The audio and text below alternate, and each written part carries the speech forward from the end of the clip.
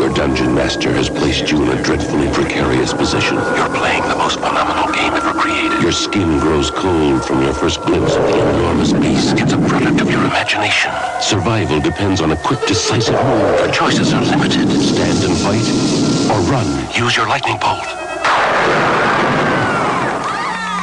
Victory is yours. Win the treasure. TSR Hobbies, Dungeons & Dragons games. Products of your imagination.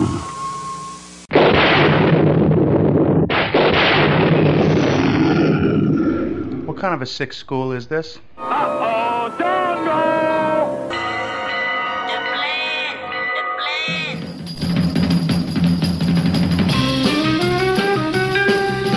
plan. Strange things are afoot at the Circle K. You're gonna need a bigger boat. Surely you can't be serious. I am serious, and don't call me Shirley. You got spunk. I hate spunk. Danger, Will Robinson. Danger. Oh, righty then. How you doing? Back off, man. I'm a scientist. Don't make me angry. You wouldn't like me when I'm angry. Say hello to my little friend! I love the smell of napalm in the morning. What are you people? On dope? Stop whining. I got a crap on deck that can choke a donkey. Who is your daddy? I'm sorry, but all questions must be submitted in writing. I'm sorry, Dave. I'm afraid I can't do that. Can I do that? I'll be back. A dynamite! Show me the money! Don't up your nose with your rubber hose. A what? I'm sailing! I'm sailing! Groovy. You want the moon? Just say the word and I'll throw a lasso around it and pull it down. Love means never having to say you're sorry. Here's looking at you, kid. We got no food! We got no jobs! Our pets' heads are falling off! Come to the coast, we get together, have a few laughs. Hear that, Elizabeth? I'm coming to join you, honey! I'm not a doctor, but I play one on TV. I love it when a plan comes together. What we do is if we need that extra push over the cliff, you know what we do? Put it up to 11, exactly. One louder. Why don't you just make 10 louder and make 10 be the top number and make that a little louder? These go to 11. We're on a mission from God.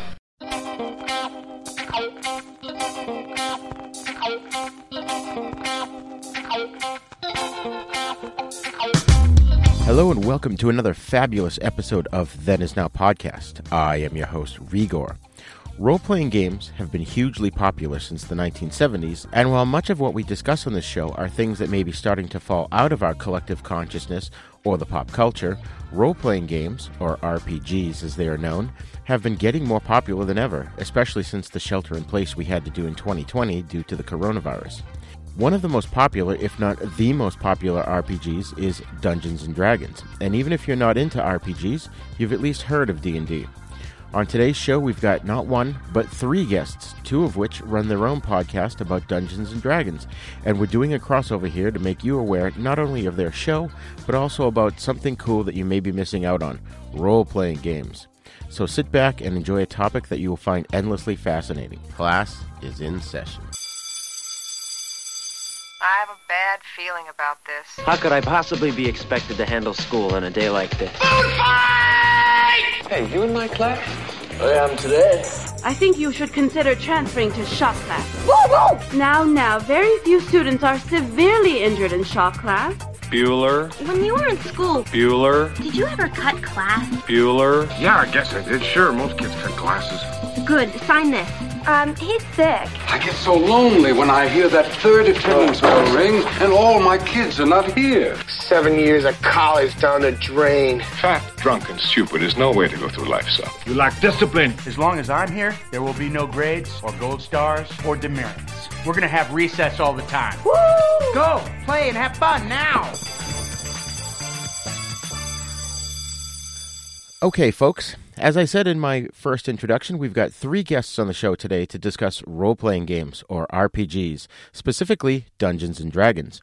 Joining me once again is my frequent co-host and collaborator, Spency Domepiece. Hello. How are you doing today, Spency? I'm good. Excellent. I'm excited. Nice, me too. Also joining us are two fine gentlemen who hail from the UK, Daniel Crowther and Matt Powell, who have their own podcast in which they actually play Dungeons & Dragons on the show called Lions of Legend. Welcome to the show, guys. Hey, Rigo. Thanks for having us. Hello there, thank you. Glad to have you. So while the act of role-playing has obviously been around since the dawn of mankind, the modern role-playing game is specifically credited to Dungeons & Dragons, created by Gary Gygax back in 1974. Now, there had been a tabletop wargaming style of game that existed in the late 60s and early 70s, but Gygax took the rules for that and adapted them into a different system that most modern RPGs are based on. Essentially, for those listeners who don't know, a role-playing game is one that's played at a table, and its key components are pencils, paper, and a set of dice that are more than just the six-sided ones that we're used to in Monopoly or gambling dens.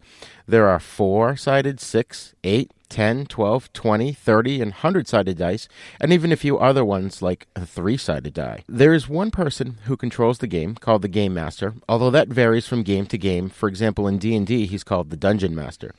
The role of the Game Master, or GM, is not only to come up with the story or adventure that the players will embark on, but also to make sure that the flow of play is smooth and to keep on top of the rules of the specific games that they're playing. Players, called player characters, or PCs, have all their stats and skills written down on pieces of paper called character sheets, which reflect things such as their strength, dexterity, intelligence, wisdom, etc.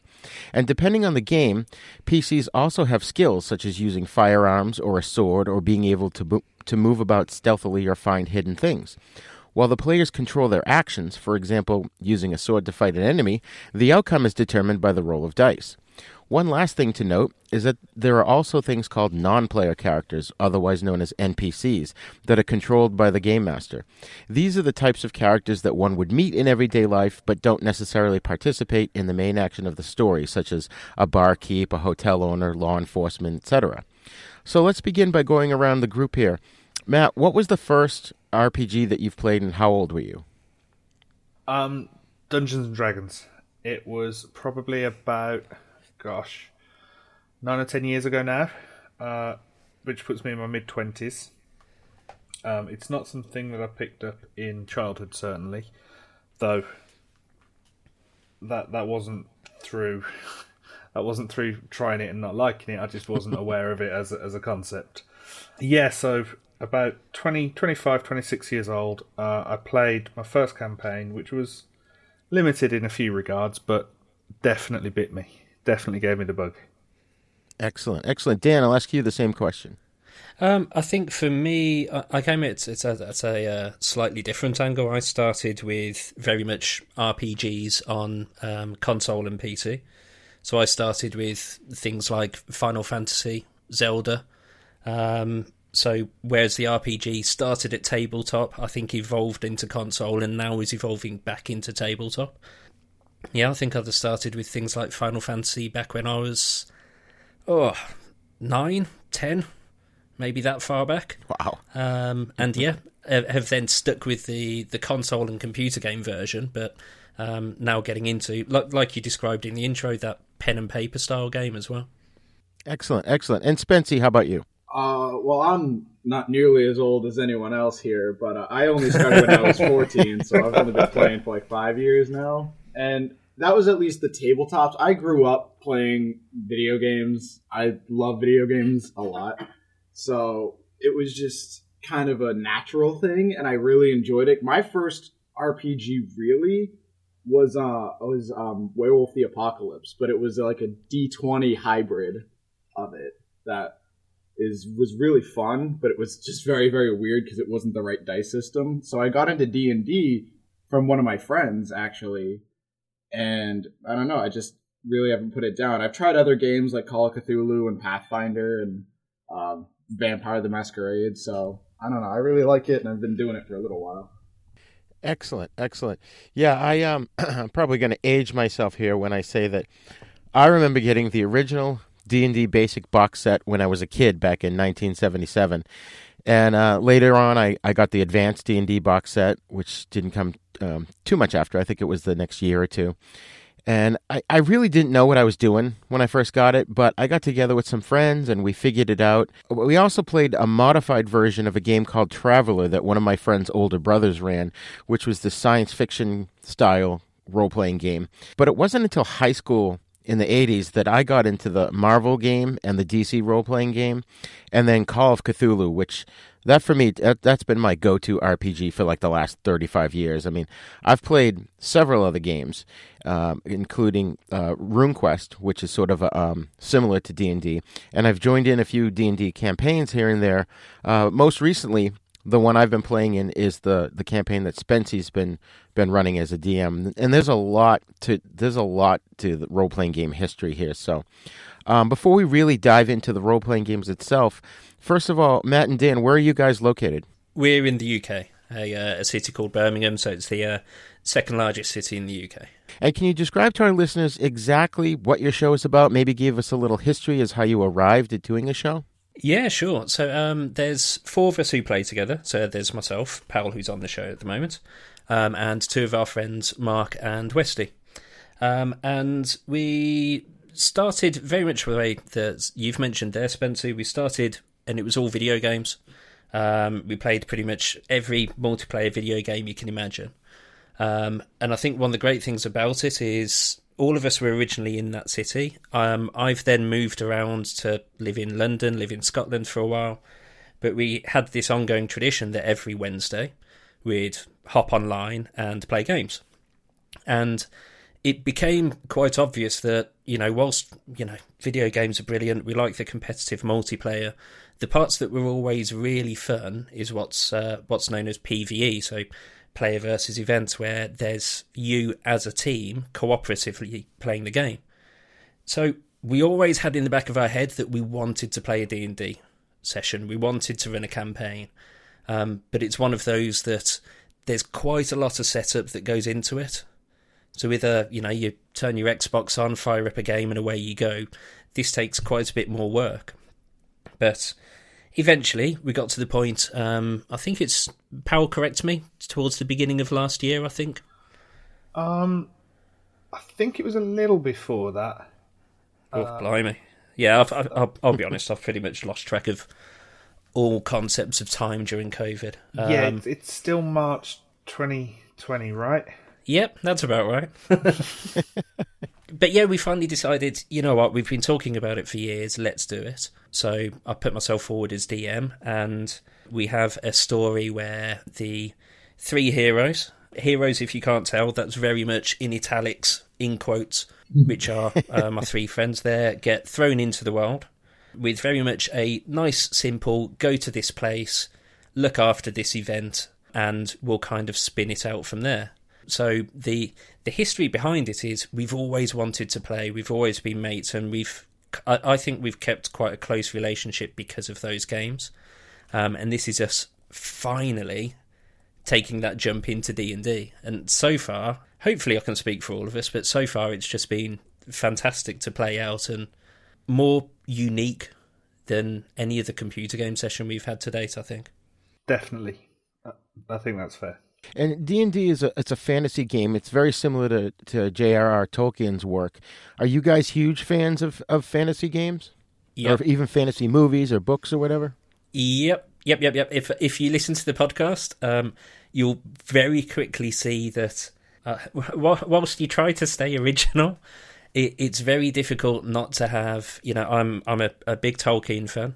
I'm a big Brent Weeks, Terry Pratchett, and you'll see all of these different works amalgamating into some plethora of different ideas and features that eventually emerge into a story and a world. So yeah, absolutely fantasy fans, and I think you can see that in our podcast with the different fantasy works that then inspire it. Again, the thing. Sorry to jump in there. The thing with D&D. 99% of games in the world are high fantasy, and the reason for that is it's incredible fun, and most of the people that like D&D will be drawn to high fantasy, but there's no reason it has to be. You could have it set in a bustling metropolis in the future, you could have it set on a space station, that you really do have complete liberty to do whatever you like with it. Well, that space station part's going to be a spoiler for the next chapter, isn't it? I'm going to have to rewrite that one now. That's awesome. What about you, Spency? I mean, me personally, I love the freedom, but I'm not crazy about everything fantasy, personally. I love D&D, and I really enjoy it because it is such an abstract thing you can work with. But I've found myself harder to get into things like Skyrim, which is the video game I akin to D&D whenever I want to explain it to somebody. Yeah. I have found that I really have a taste for Call of Cthulhu and Werewolf the Apocalypse and Vampire the Masquerade, which Werewolf the Apocalypse 5th edition is coming out this year. Anyways, so I found myself akin to the whole reality beneath our own society kind of deal. You know, like the Universal Monsters where Dracula exists, but we're still on Earth in whatever year, that kind of thing. I've really found that that's been a huge, huge selling point for me. I don't live for things like Star Wars or Lord of the Rings while I love them, and I think they're awesome. Just not my thing. I prefer things like Underworld and stuff like that. I think Underworld's a fantastic classic in its own right as well, isn't it? Definitely. Yeah, I agree. And my opinion is similar to Spence's in that I'm not hugely attracted to fantasy, but I really do enjoy playing it. Like Spence, I really had fun in your last campaign in D&D. I think for me, Dungeons & Dragons is a game that I enjoy just being a player. I don't necessarily want to game master it per se. So how did you guys, Matt and Dan, how did you guys decide who was going to be the game master? I think Danny was most prepared. It was open to all of us, of course. There was no real decision, sit down, okay, let's draw straws. It was just we knew we wanted to do it. We knew we needed to move on it. And Danny said, I've got a world ready. And that was basically it. I think I'm also the one who tends to get carried away the easiest. So, one day there was, right, let's do this. And then by the next day I had 3 chapters, a world, a few different factions. So yeah, I think part of it is I can easily just get swept away in that escapism of doing things like that. Yeah, I really love the storytelling aspect of GMing. I gotta say, the fantasy thing works because you have so much creative freedom with it. I think that's a lot of fun. Right, you're not bound by the rules of the modern world. Yeah, exactly. You don't have the modern conventions. You can still have interesting parallels back to modern society, but you don't have to be bound by standard constrictions. You can just say, right, we're going to do this. Where's the logic for it? Oh, because of this famous stone, whatever, get on with the game. You don't have to think up every infinite level of detail and be bound by modern conventions. So yeah, that freedom to just go out and tell any story you want, Spencer, completely agree, mate. It's a lot of fun because especially when you play things like Skyrim and any other RPG like Dark Souls, and you want to talk to somebody, as just a basic example, you're limited to what your character says. Like, don't get me wrong, they do give you a lot of options. If you ever played Fallout 4, that's a video game where you have 4 different options that go 4 different directions of good, bad, left, and right. But when you're in a D&D campaign, you have to yourself think of something to say and say the right thing, or don't say the right thing intentionally. You have to choose. I think the conversation side of it, I think, is a brilliant example because, ones like Bethesda Games in particular, who develop games like Fallout 4, Skyrim isn't too bad for it. The Mass Effect games, they try to give you those branching conversations, and they give that spiel of every decision you make can change the world. In reality, it can't. You are on a path. It may branch back and forth. Whereas in D&D, Spencer again is spot on with you have to come up with what's going to be there. They don't give you this list of 8 things and you pick one. And also you can just say whatever you want. You may have to deal with the repercussions of it, but there's no limiter on it. It's purely down to your own level of creativity. What's in your head? Just throw it at the DM and the party and just see how people deal with it. Have you guys touched Cyberpunk at all? That just came out recently. Not yet. No, for very the obvious tempted. reasons. Yeah, very tempted, but having seen a lot of the feedback at the moment, I'm going to wait for it all to settle down for now. It's definitely on the radar, though. Yeah. I've found though that a lot of people are replaying the game, and they've actually managed to get a whole game to a point where the side missions do affect the main story. Like you said, sometimes it's if this side mission fails or succeeds, it doesn't really matter. Whereas in that game, it's kind of a new thing that it really will give you a different ending depending on the side mission. I think they are getting closer to it because, for most of the console history, it was all a race in terms of graphics. I mean, even the original consoles were named after how many bits were available.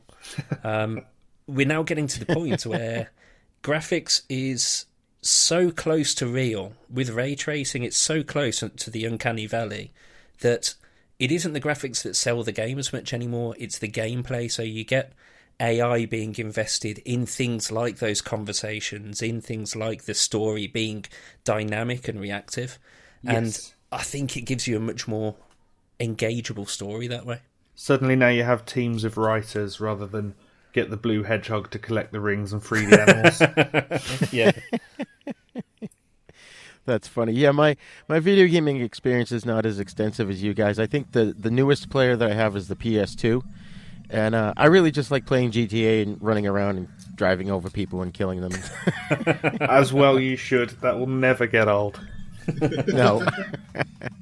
One thing I wanted to mention, too, is that I love about RPGs is the immense use of imagination. I mean, you get so immersed in them, it's like you're really there sometimes, and there have been many times where I've shared my gaming exploits as if it's something that I experienced in real life. And it often reminds me, when I'm telling people this, it reminds me of that Red Dwarf episode where Rimmer was regaling Lister with his exploits in the game Risk. Yes. I rolled an 8, and then a 5, and then I got him, So, I know, Spencer, you do this often, especially for video games, but Matt and Dan, do you guys ever find yourself doing that? Definitely, because if nothing else, the adrenaline is real, the heightened heart rate is real, the white knuckles are real, and it's very hard not to take a visceral experience away from that kind of biological reaction, and I'm breaking that down to its base points, but the real life end point of that is you go to work the next day and you tell people in great detail exactly what happened in the dungeon the night before. A lot more detail than you usually need to, isn't it?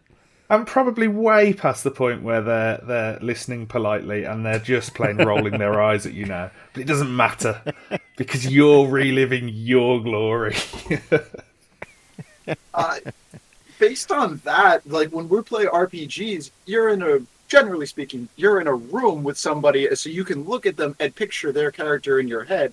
When you play a video game, I notice differences in my friends' characters because I look at them when I talk to them, even in game.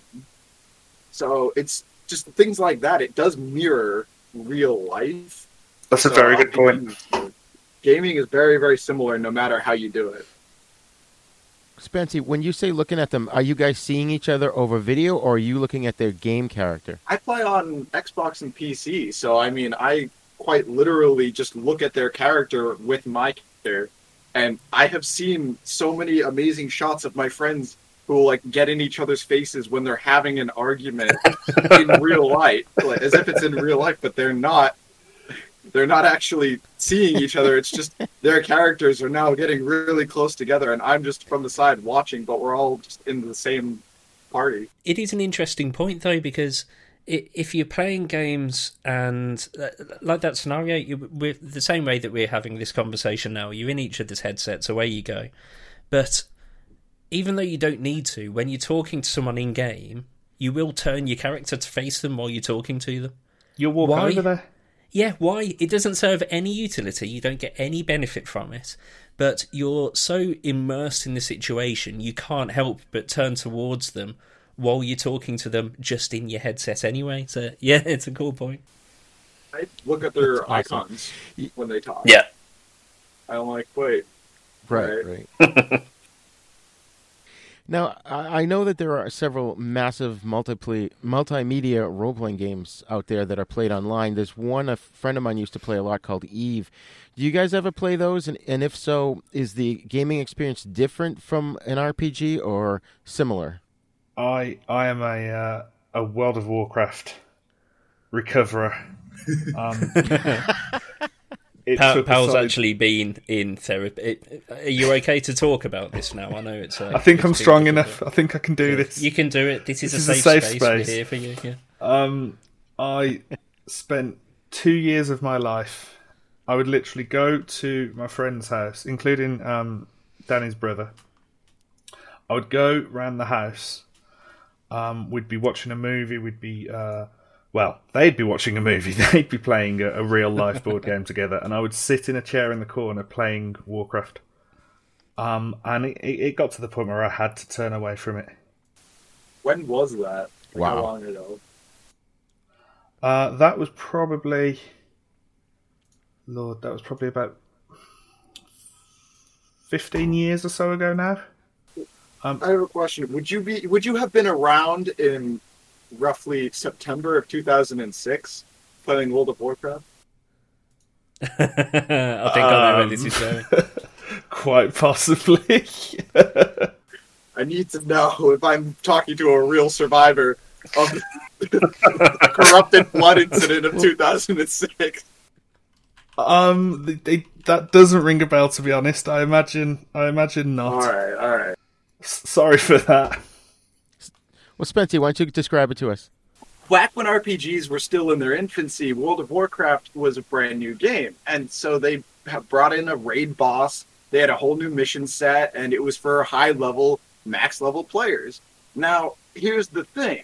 The boss would give you a status effect called Corrupted Blood, which would hurt you, and, it would be a nuisance when you're high-level, but that's okay. It was transmittable to other players. And so that was kind of a problem, but if the players stayed away from each other, social distance, they would be fine. But you could also give it to your companions, and then some characters would put their companions back into however they would store them in-game. And then when they went to public settings and community places to buy things or do anything else, they would pull their companions out who would still have the highly infectious, corrupted blood status effect, and it would start murdering all these lower and middle tier players. I read about it. It was violent, from what I understand, and then NPCs would get it. I did not live through that, thank the Lord. Apparently, it affected 3 servers and about 2 million players. And wow. Back then, they didn't have, Let's Plays, so people couldn't just start recording instantly. There were people who flocked to cities, apparently, and just wanted to witness it. There were people who took the corrupted blood to the rural areas in every mission they could, just to give it to more people. There were the healers trying to heal them, but then they'd get it themselves. And apparently, you leave a skeleton behind when you die in World of Warcraft. There were skeletons littering the community sections because just so many lower tier players had died over and over and over. One imagines this wasn't even a development choice. They hadn't thought that it would be going along to the lower level players. They expected to leave the mission. They eventually patched it saying, if you leave the mission, so does Corrupted Blood, leave you and all your companions. But they didn't say it left your companions when you left the mission originally. So it got to a point where so many people were doing so many different things that very much mirrored how the pandemic went down, at least here in the United States. And the CDC called, I forget who makes the game. I think it's Blizzard. It's a Blizzard. Yeah, I was going to say the guys who make Overwatch. They got a call from the CDC asking, "Can we see the data from your pandemic?" And the CDC was like, "This is cool." And Blizzard said, "No, it's just a bug. We don't want to do it." Well, if you're a developer, you don't want your bug to get to the level where the CDC have got it on record. But from that point of view, that is a very large-scale simulation of a transmittable virus. It's the level of test data that you couldn't get in normal... Well, you hopefully couldn't get in normal society. Right, that's insane.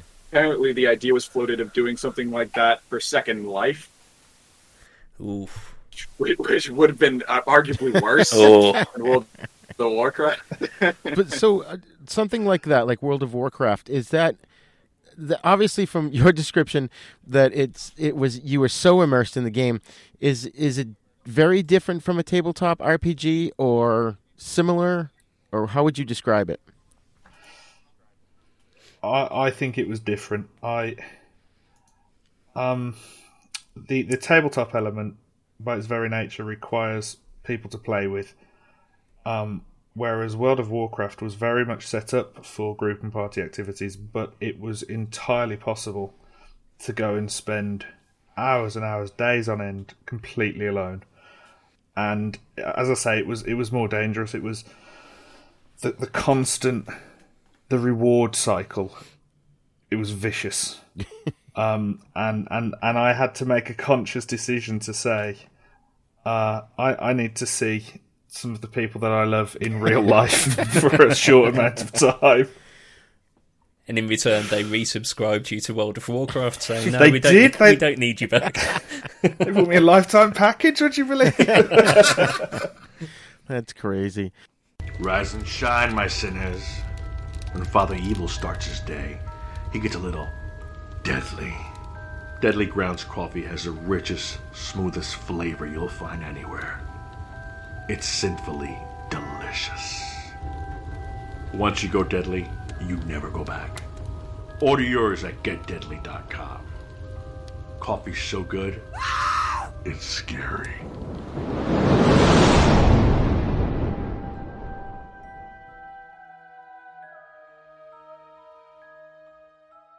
Hey, cats and kittens, do you remember the 50s? Jukeboxes, hot rods, malt shops, and sock hops? No, not really. Oh, well, do you remember that TV show Happy Days? You know, Fonzie and Richie and all like that?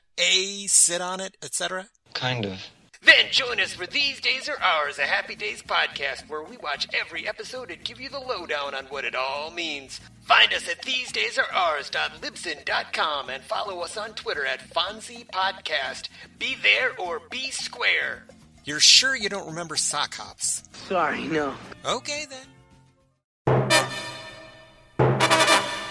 Back in the day, you know, at least in my experience, role-playing games were mainly a guy thing. And I've actually had bad experiences where a player would drag his girlfriend to a session only to have her be annoyed and irritated by the whole thing because she really didn't understand what the game was all about.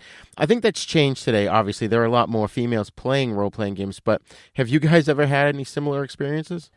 Yes, my wife.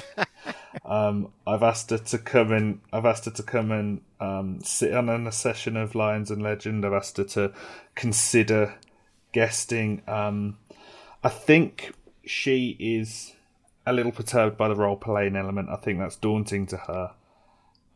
But I can't foresee a future where I'm actually going to get her behind the mic. Well, it's interesting because we had a very similar situation with my fiancée Lou, where the point you just made there, Igor, about getting her head around it. You know, yeah. She's played computer games herself. She's watched me play them. She understands all that side. But when I was trying to explain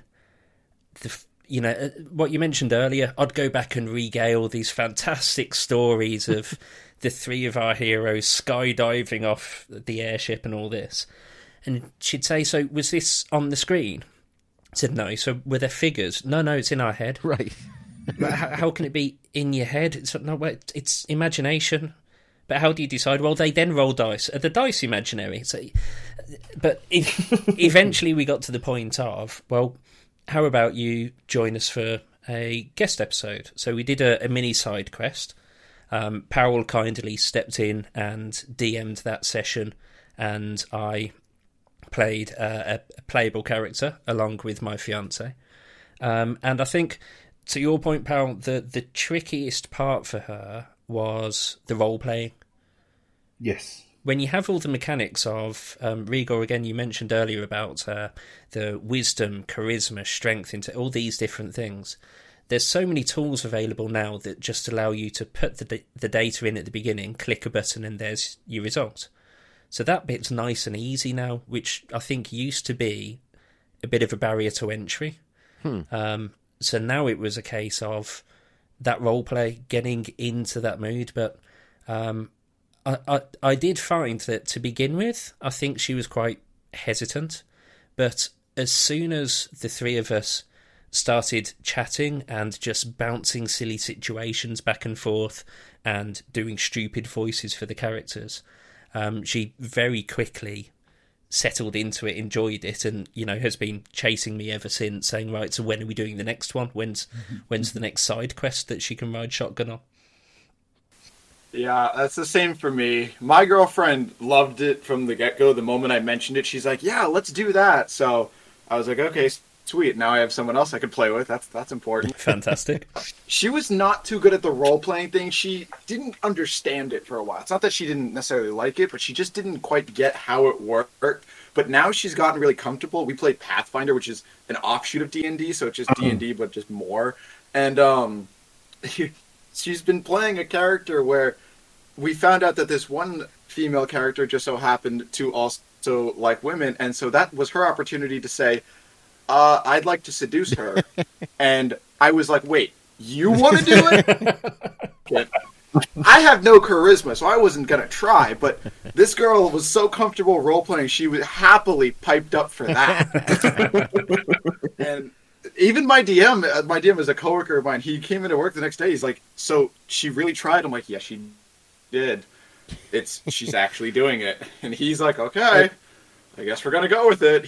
She already turned down one of my other players who is a male, and he is role playing it as he doesn't quite understand that she doesn't like him.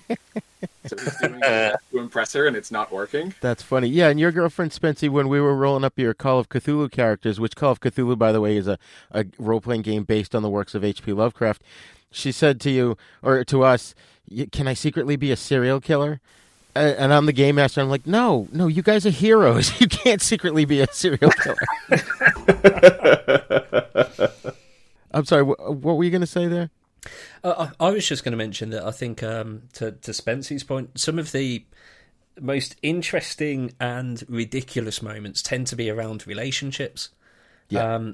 So we've got this one game that we're recording and under DM for, and then we have another game that we're just playing in, which is fun for me because this is my first campaign DMing, and I've never played it myself. So it was nice then having that other game to play in. And yeah, we had this fantastic moment where my character in that is a tiefling bard, so very charismatic, very very cocky. Yes, Spency's laughing, he already knows where this one's going. Oh no. And then our friend, who is someone I've known for a long time, and he's a few years younger than me, but we then had this fantastically awkward moment where I try to seduce him. And yeah, there's roles going on and everything, but there's and his brother, one of his cousins, they're all in the group, and there's just this wonderful, fun, morbid fascination knowing that you're making all these family members feel really awkward while you try to seduce their younger brother. That's hilarious. And it's funny, especially for people who don't play role-playing games or don't even understand them. Like, I remember when I was a kid, my friends and I, we'd be sitting in the kitchen playing till the wee hours of the morning, and one of my parents would walk through the kitchen, and they'd ask, who's winning? Can someone explain to the audience why that is just a totally erroneous question to ask someone who's playing a role-playing game? I disagree. That is a very valid question, because as a DM, as a common DM, because I'm the only one who actually wants to play, at least among my friends who can play, as an avid DM, when I'm asked who's winning, I just look at the board and I say, well, are they still alive? I guess they're doing okay. So that's a very good answer. So your players, Spency, then are in a perpetual state of they'll soon be losing. But until they reach that, they're winning for now. My favorite part of any role-playing game is the progression. It's like, yes. I've heard that some people like the stakes, like, oh, my character could die. I'm like, I try to make sure that characters are not going to get instantly killed, that if the player is careless, then yeah, maybe their character will die, but I want them to succeed. However, I also thoroughly enjoy challenging them, so sometimes when I'm designing a room, I just look through the monster manual. I'm like, oh, this looks fun. Oh, this looks painful. Okay, little too powerful. A dragon. Okay, we're gonna just lower one piece of the stats for this dragon, and we're gonna call it a day. Yeah. and it's fun because I play with creative players too. I play with Rigor over here, and he has harassed so many of my bosses and circumvented so many of my traps and things like that that I've had to get creative and challenge them with some interesting fights. I like to think outside the box when I'm playing. I certainly try. Unfortunately, Danny sees that coming and sets up counter traps. Well, yeah, it's one of the things I learned very early. For our first session, I was nervous and I'd never DM'd before, so I had a story and I had about 8 different branches where I thought it could go. And nice and straightforward. Episode 1, they wake up, they're on an airship, they are simply tasked with go to this city, save the day, come back and be heroes. Wonderful, nice, easy cannon fodder for any RPG. We got less than half an hour in, and while Powell's character Dorvin was looking over the edge of the airship, one of the others just said, okay, I push her off the edge. So within that second, you can't write for it. The entire campaign's derailed, and we're suddenly in a fantasy Point Break style skydive where they're all trying to save each other. And that side of it's just fantastic. So, yeah, especially with these 3 lovable fools, I think is the polite term I can give. It's fantastic because you're always on your feet, and it's always, okay, right, you've always got to react and try and, when they think their way around a situation, come back at them a different way. You reward that ingenuity, but you want to try and outthink them and outmaneuver them at times as well. Well, that's one thing I found being a game master. I try to plan for every possible outcome, every possible thing the characters would do, and you can never do that because they're always going to do something that you didn't see. No. Yeah. I think those are also the most fun moments. Yeah.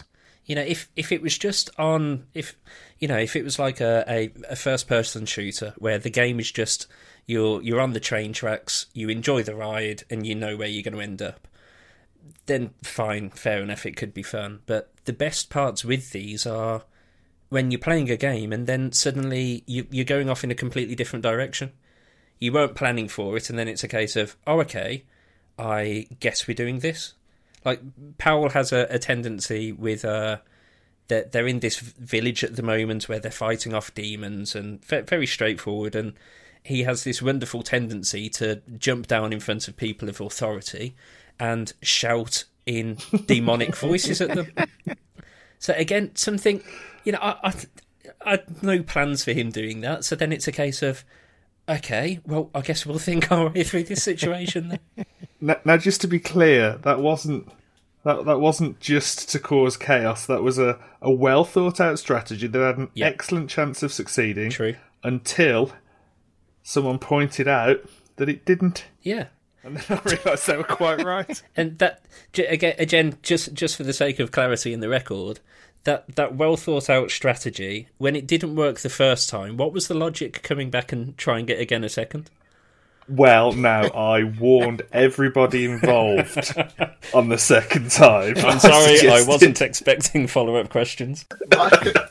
My strategy for that is, instead of planning out what possible events, I focus on the important enemies and any characters with personality. I focus on them and see how they would react and make sure I kind of understand their personality. Right. So I'm expecting the players to go off the rail. So then I know how this character is going to react, and I can kind of plan with that and have fun with that. That's my system. Like when we try to infiltrate the vampire lair there? I have a story. They canceled an act 4. I had a 4-act game for them to go through. They go through the first 3, and the idea was the boss would escape, and then they would have to come back and stop his plot. They killed him! Well, we snuck in. We infiltrated it disguised as a traveling band of entertainers. And it was funny because it was so out of character for our characters, but it totally worked. That we would sneak in. They were like totally mesmerized by what we were doing. And meanwhile, one of our other character was sneaking around, trying to find whatever it was that we needed to find. And we totally took them off guard. Mind you, one of the least combative characters decided to sneak off and go and figure things out. And yeah, you missed so much. And then they finally get to this big arena. That was my big thing, so I could test out random monsters on them. And they finally get there, and two of them are like, "Oh, we have an idea to kill this vampire king." I'm like, "Oh no." I shoot an arrow at him, and the other one says, "I want to cast daylight on it." And I was very, very depressed because he crit. Oh. He sailed beautifully, and I'm like, "Yeah, you killed him. Game over. You win." But I have to say, I respect you as a GM for that, because there are those out there that would have said, "Oh, and at that moment his falcon swept down and cast the arrow from there." No, that's railroading and is completely unfair. What you did was react to the unfortunate and unwanted turn of events and say, "Well done. This round goes to you." Yeah. I get the feeling that Powell is trying to make some very subtle points about my I was definitely DM speaking to there. Spency there. Yeah. I considered so many things of like how I could do this, and I'm just they got it. They were creative enough. I almost ruined their strategy because my girlfriend tried to steal something from somebody and rolled a natural 1, and I didn't ruin their little stealth strategy, but I did remove a very fun NPC that they enjoyed, and I had him run away. I did punish them a little bit, but I was like, I don't want to ruin this. I want to see where this goes. If I force them into combat, it's just going to be combat. As if I let them be stealthy. When you have those moments as well, you want to set up the challenge. And like Powell was saying, thinking that up is really cool. That is a fantastically unique moment in the story. And yeah, I think you have to reward that rather than, take it away from I had people. options for them, but no. Oh, yeah. But I think that's one of the cool things, too, is that for the GM, it challenges your imagination.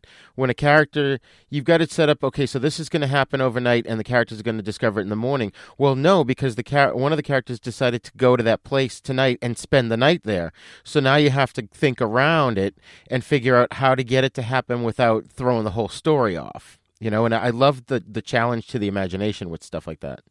It's fantastic for, I think one of the misunderstandings around D&D is the role of the DM or, for general RPGs, the GM, where I think a lot of people who don't play have this misconception that the DM sets out the story, says, what do you want to do? And then that's it. They just guide them through the story. But the fantastic part for the DM is when your friends, when the heroes do things like that, and like you say, Rigor, you're then challenged to, on the spot, adapt a huge part of your narrative. Yeah. It's not like in a film or a book where they can suddenly say, by the way, they've already arrived at the mountain. Okay, let's rewrite the entire film. That's what you're doing on the fly in D&D, and that's what, personally, as a DM, I found really exciting and challenging. I think that the human element attached to that is you could have spent hours and hours writing this fourth act, writing the story the way you wanted the major beats to go.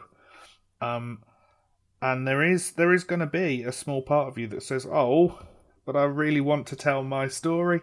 And it takes it takes the, I'm going to say, moral courage to just say, no, they've earned this. This right. is wrong for me to push them into my story. Exactly.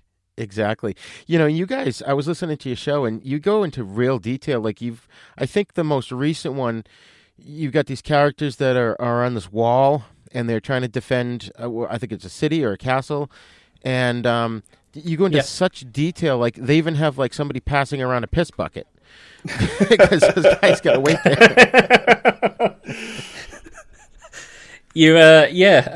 That's one that the guys they did take the mickey out of me for it. But I think that it's those little details around the outside that layer on that escapism and reality. One of the things I enjoy is, like you say, that scene you're talking about is they're on the wall, they're defending it against these demons that are attacking. things go sideways and I mess with them a bit.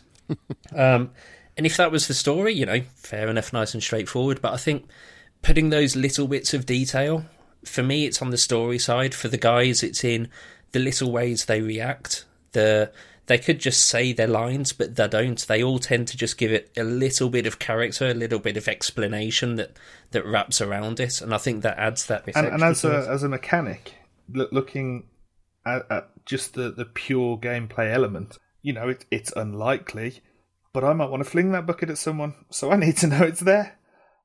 So the downside is none of you searched it, because if you searched it, that's where the Power Stone was. Someone did fix it though. Well, I think it was actually Powell who cast Mending on the bucket, because, you know, I'll be honest, I've got no idea why, but I guess if I put something there, inevitably they will screw with it. The plan is to always upset Danny.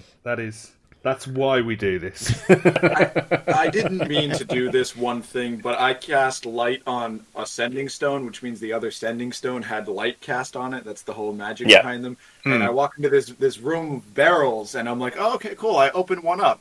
The DM's like, you opened one up. I'm like, yeah. He's like, well, okay, so the one of them next to you has light coming out of it. I'm like, oh, it has light. Oh, I'll open that up. He goes, okay. And I'm like, I'm sure. I make a roll. Turns out it was a mimic. And I was about to get eaten, and it ate the sending stone, and it's just things like that he was like, you know, I don't know how I'm going to get them to actually want to engage with the mimic, and then all of a sudden, oh, there's light coming from this one. Now he's interested. It's fun ways to guide the players. Yeah, for sure. Hilarious. Enjoyable. I like small stuff too. Like you said, mending on a bucket. I once stuck a dart in a lock and jimmied the lock open without having to find the key, and that was a whole part of the adventure. Like 2. That's great. Now, Matt and Dan, I had a question for you. I think it was in the same episode. The characters went to sleep, and you, as the game master, asked them what they dreamed. Now, I thought that was an interesting way of doing it, because the way I would approach it, and I have approached it in the past with character dreams, is I figure that's sort of in the realm of the game master, because you can't control your dreams. So, like especially in something like Call of Cthulhu, where if characters have dreams, they're sort of integral to the game itself. How did you come up to the choice to have the characters tell you what they dreamed that night? But like you say, it's an interesting one, because with something like Call of Cthulhu, because it's Lovecraftian, that sense of the GM controlling the dreams and almost invading the players' minds with them, I think is a fantastic mechanic for that kind of game. For this one of the things I really enjoy is building the world with my friends. So we've done a backstory for a couple of them, and rather than me saying, here it is, what do you want to do, we build it together.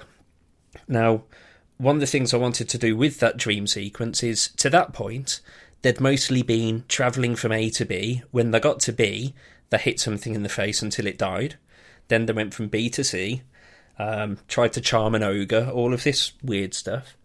But I wanted to give them an opportunity to, one, give us a feel for what's going on in their heads, what's their character thinking, what they're feeling, and two, try to merge the world a bit. So rather than it just being me saying, here's where you are, here's what we're going to do, it's one where I can say to them, right, tell me what's in your head, and then, unbeknownst to them, I've used that to build some of the future campaign that they'll come up against. So that's excellent. It's one that I think it's an interesting one with RPGs again, and it's where I think D&D sets itself aside from your standard console RPG, in that with a console you can often go anywhere you like, do what you want, but inevitably you've always got that same story driving it. But with this, we can build the entire world. If we don't like the way something's happening, fantastic, click your fingers, the next episode it's changed. So I wanted something where they could build the world with me, so it's not just them playing in my adventure, it's our adventure as a group. That's awesome. I have another question, too, and this is to all of you guys who are Game Masters. I made a faux pas once, long time ago, with a player, where we were doing Cthulhu, and I was running the game, and it was a solo side mission. And this guy had been captured by these people that were sort of like, they were demonic, but they were like Texas Chainsaw kind of demonic. And he was trapped in this underground dungeon kind of thing, and they were kind of torturing him every once in a while, and he managed to actually escape. However, he stepped out the door, and I forget exactly what role I made him make. I think it was just to be stealthy or something. And he stepped in a puddle of blood, and he fumbled his roll. So he slipped and fell, and not only did he take damage, but he alerted the bad guys to where he was, and I just burst out laughing. And I felt so bad afterwards, because you're not supposed to laugh at your players when they fail their role. I personally, I wouldn't consider that a faux pas. I mean, you've absolutely not. No, you've listened to some of our stuff, and we take great pleasure in taking the mickey out of one another. That's true. Yeah, we have something. Our term for it is punch cuddles. The idea being that, you've got the cuddle of, hey, we're best mates, love you, etc. But because we're all grown men, you're not allowed to show emotion, so there has to be a punch that goes with it. So we have that blend of, if someone does fumble a roll, then, I don't think it's a faux pas to laugh. I think it's, you're both in that moment together. It's not, I think the only difference is, and I can't imagine it would have been this, but you're laughing at the situation, the incredulity of it. It is one of the different forms of comedy. If you're laughing at them, that's different. But you need to be able to laugh at that. It's these ridiculous, fantastic moments that, you'll be talking about. Oh, do you remember that time you stood in the blood and rolled a 1? You talk about that stuff for years to come.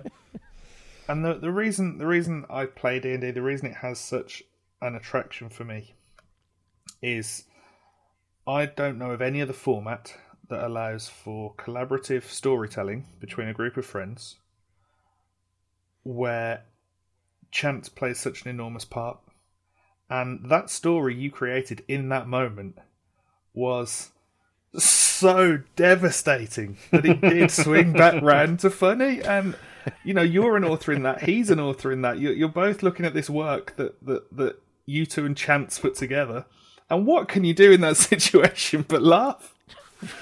I made my DM cry laughing for quite a while, a couple of minutes straight, because I was playing a combat-based character in Pathfinder, and I'm playing an Earthbender, which is really cool. And I throw rocks at people. That's my whole shtick. Now, I sneak in, and I throw a rock at a man inside of a cave after having just caved in 2 other goblin skulls. We're doing great. I go to take out this guy because I have a really high attack bonus. I fumbled the roll, and everyone in the cave was alerted, and the entire stealth mission went up in flames. And I'm just so upset because it's just chance. I had no control over whether that would have happened or not. And I love that. I love that element. I think, one, to just point out quickly for the people listening, if you haven't played an RPG, or in particular D&D, listen to the tone of voice in Spencer in that one, and previously when you were talking about when you were DMing and they just took your campaign off the rails, the part 4, I can't think of any other medium where you get that tone of voice, which is just the sheer incredulity of it, and you would not believe it. This then happened. You don't get that watching a film. You might watch Game of Thrones and go, oh, could you believe that moment? But you don't have that exasperated, hilarious incredulity, that wonderful... To Powell's point, it takes all those different things, the story, the different people coordinating, conversing, and then Lady Luck putting that perfect moment in your hands, and then it's suddenly, wow, we've got something that is genuinely unique and nobody's done, and that moment's ours. Yeah, that's definitely a big thing. Yeah. I've often thought it would be a great idea to get a group of people together to write a movie script, but the way you do it is you role play it out. And whatever the dice outcomes are, that's what happens. I think the problem is that they did that, and it was The Matrix 2. And after how bad that was, they're not returning to that idea, I'm afraid. It's not always gold. So Matt, I have a question for you. We've been throwing some game mechanics out there. I mentioned fumble. Fumbles are associated with something called criticals. Can you explain to our audience what a fumble and a critical is and why it's important to role-playing games? Because I think pretty much across the board you have those concepts. Yeah, no problem. So, as we said, a situation unfolds, you choose your character's reaction to it, and the next thing you do is roll. Based on your character's abilities, strengths, and attributes, you'll add a positive or negative number to that roll. And that's the mechanic. Now, the two main exceptions to that are what we call a critical or a natural one, which is where you roll either a 20, the highest value on the 20-sided die, or a 1, the lowest, of course. And that 20 is coveted. It is sought after amongst all players at all times for all rolls because it means everything goes perfectly. Lots of the time you won't have to add any bonuses to it. If it's for a combat attack, you'll double the damage that you do. It's what you want to hit every time. And of course, a natural one is the exact opposite of that. I could be playing Conan. I could be playing Iron Man, and if I roll a natural 1, I'm at high altitude and my booster's cut out. Everything goes as badly as it can. There is almost no recovery from it. In fact, for you personally, there will be no recovery. You'll need somebody to pick up your sword and give it back to you. You'll need somebody to get you off the ground. If you've lit a stick of dynamite, you want to throw it into a cave. You roll a nat 1. As you pull it back, you hit yourself in the head with it, take damage, fall prone on the floor, and it's under you. You're in a great deal of trouble. And that's the way 1 and 20 work. Those are the two criticals. Right. And in Call of Cthulhu, it's a percentile-based game, so you roll 2 10-sided dice, and you get anywhere between 1 and 100. And a 1, but in Cthulhu, you're rolling under your skill score. So if you say got a 50 in something, you need to roll 50 or under. So if you roll a 1, that's a critical. If you roll 100, that's a fumble. And it's the same mechanic, just different types of dice rolling, I should say. That's fun. Yeah, I mean they're all obviously dice based, and you always want the extremes. For the player, for the story, probably not so good. I think that they have the base level mechanical implications, like you've mentioned, Powell, around if you roll a 20 while you're swinging a sword, fantastic, you're going to do twice as much damage. But from a role playing point of view, from a DM's point of view, a 1 or a 20 are just pure gold because it's immediately free reign to just go over the top with your storytelling. The one we mentioned about the skydive, Dorvin, Powell's character, was pushed off the edge of this airship, had the chance to roll to grab onto the side, and for the first roll of the game, rolled a fumble, a nat 1. Natural 1. Yeah, which then meant it then meant fantastic, we can have fun there. And I was able to say, okay, not only do you fall off the ship, but you drop the orb, the one thing that was going to make you land safely.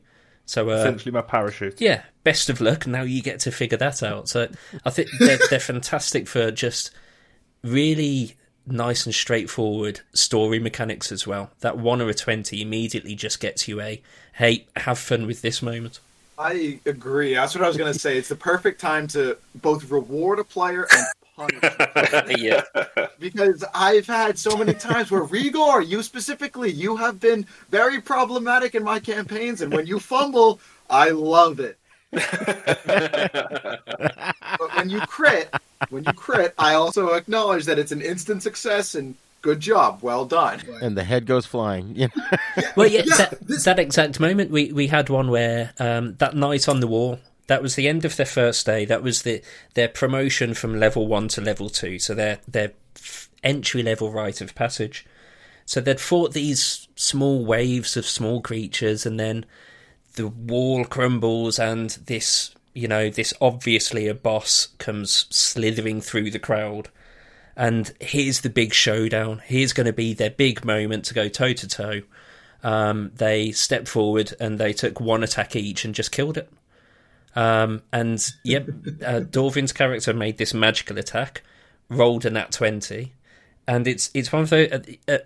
At the same time, you're sat there thinking, oh, okay, well, there's the big boss I've been building up to, and it's gone in a second. But it's a fantastic moment, so we ran with it, and as a result, Powell's character, Dorvin, now has these magical symbols of power tattooed into her hand from how powerful the attack was. I think it's just it's free license to just say, right, here you go, it's a 1 or a 20, enjoy yourself, do what you want, be as creative as you can. I have a question for specifically you two, because you DM D&D more often than not. How often do your NPCs fumble or crit? Because it does go both ways. For anyone who's curious, yes, the NPCs can fumble. They have to roll the dice too.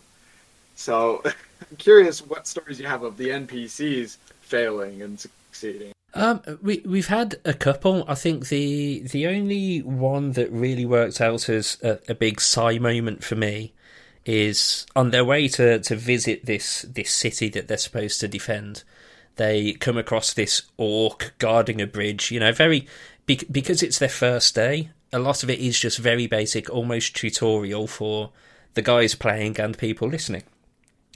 And they're given a Monty Python and the Holy Grail-esque, you must answer me these questions 3. Didn't go as far as the doves, but, and partway through, Powell decides, going with the company motto of we have to screw with Danny's plans wherever possible, and steps up and tries to charm this big, horrible orc. And the orc fumbled its role. And just immediately became completely subservient, offered them to have his prize boar, gave them directions. He's now out there angry and aware of it. But yeah, to your point, Spencer, the NPCs, when they roll, again, it changes the entire story. So what should have been a bit of a showdown, maybe a fight on the bridge, became... I think he actually became romantically interested in Dorvin and wanted to climb in the cart at one point. He certainly did. It changes everything, doesn't it? I have seen so many jokes about that. Is the fighter getting his sword ready, the wizard getting his spells ready, and then there's the bard seducing the boss. And it works. It works. So, do you guys, all three of you, as game masters, do you like or not like having to run non-player characters, NPCs? I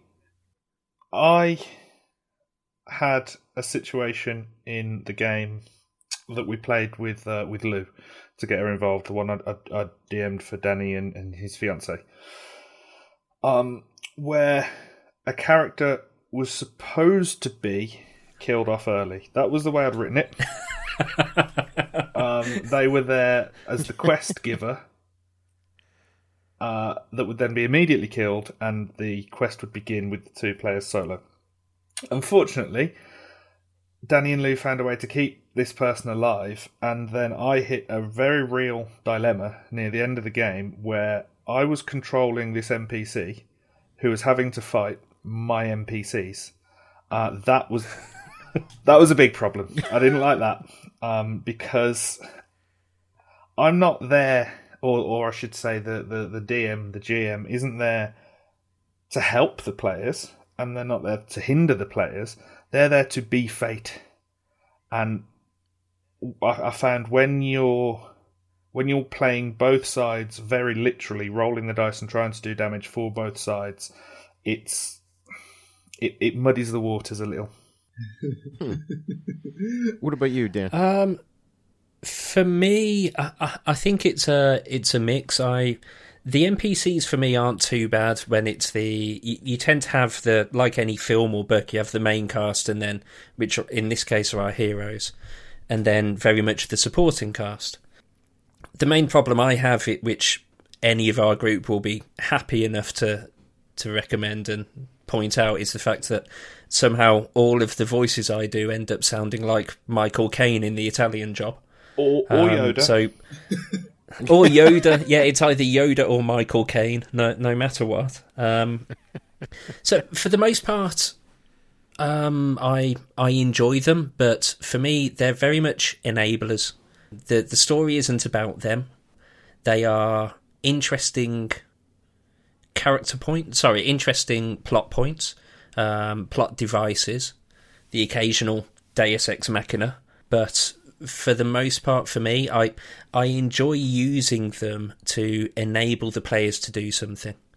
So, again, for an example, we have on their way to this first city, our three heroes stumble across a dead body. They take it with them to return it to its family. And on the way, one of our players ransacks this person, steals the valuable stuff.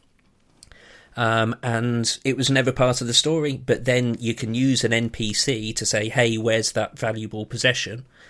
And it's not really about the NPC at all. It's about enabling that player to have a moment of, how would you deal with this? What would your character do? And react and grow it from there. Right. Spency, what about you? NPCs are a point of contention for me because I don't love playing NPCs, and I tend not to include them in the party and just kind of let the party go free. However, some NPCs, what I do is I build them as characters I would want to play myself, and then I just give them a new name. So I have them in the adventure and kind of in some ways can test them out if I want to have a big crazy war, but I don't necessarily need to have them do anything that's different. I'm in a campaign right now where we have an NPC with us, and she's a healer because none of us can do that. the DM was like, yeah, you guys are going to need her. We're like, yeah, sure. And sure enough, she's come in handy very, very many times. I think they're great, but I don't love the playing of them because it's, like I said, it's not about them. And the other thing is that some people think that every time you play D&D, you have to play necessarily a good character, this, that, and the other. You don't have to deal with good people more often than not. It's very, very interesting. I think one of the points you make there, Spencer, again, which is a really good one, is the difference between NPCs in the world and NPCs in the party. I think when they're out in the world and the party can meet them and talk to them and interact, I think that's fantastic. I try to avoid them being in the party because I don't want to take that gameplay away from the three heroes. But like you have there, where they need a healer, then they're a useful mechanic in order to fulfill that. From our side, never intended it, but our group now have two jackals that they've taken hostage, and they used to pull them around on a cart, and suddenly these two are NPCs that are in the party. So I think interacting with is fun and enables the plot, but I think I'd agree with Spencer. I'm not a massive fan of them being in the party. It's another thing the DM has to keep track of, is that... Yeah, that's enough. They have to deal with all the enemies, all the monsters, they have to manage all the rules, and make sure this all works together and that the rules flow, and then they have this final NPC who I forgot was in the initiative turn order, and he's going to take his sword swing, and we're going to call it a day. And I think it erodes impartiality as well when they're in the party. That's interesting.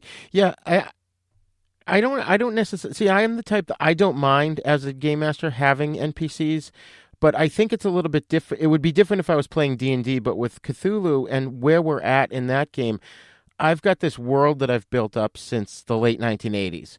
So there's just so much more going on in this world that it's impossible for some of the characters not to interact with NPCs and for some of the NPCs to end up in the party, especially in a game that's that's so dangerous for the players that if you go in with 1 or 2 players, chances are 50% of them are going to die. So having the NPCs not only is good for in that respect that it takes the weight off of the fact that they might get killed as well and or lose their mind or whatever. It's definitely challenging to run.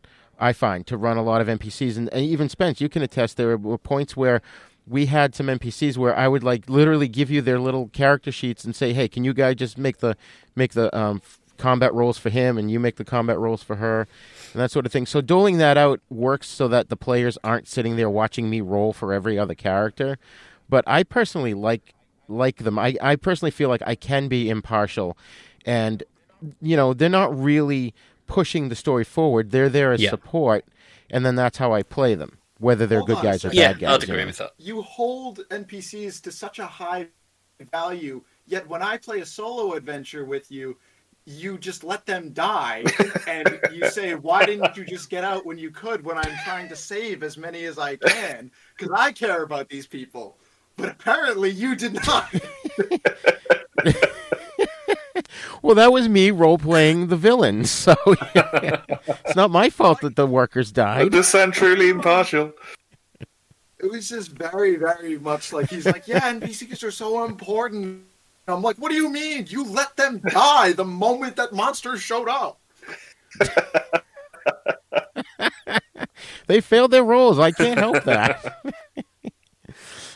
That's the thing about role-playing, too, is it's a lot like acting. I love that aspect of it. And, in some of the games that I used to play when I was younger and at various different games, you would get, as a player, you would get rewarded for staying in character as you yourself, staying in your, like, let's say I had a character who had an Australian accent.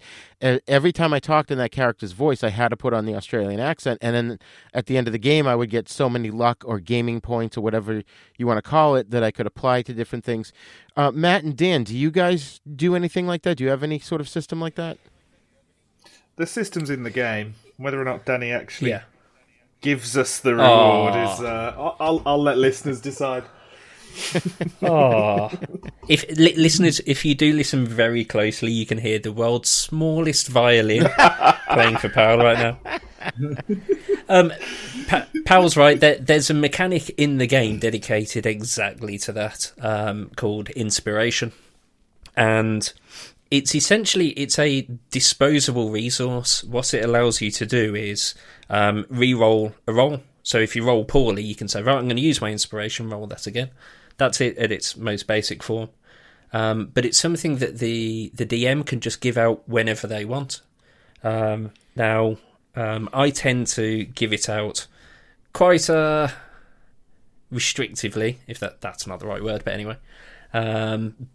But what I tend to do is, if someone has role-played their character well, like you've said there, Igor, around the Australian accent, not so much around voices, but if, like for example, there was one point where Mark's character finds some gold in a sack and opts not to take it because he's not interested in wealth. He is a ranger, a man of the wild.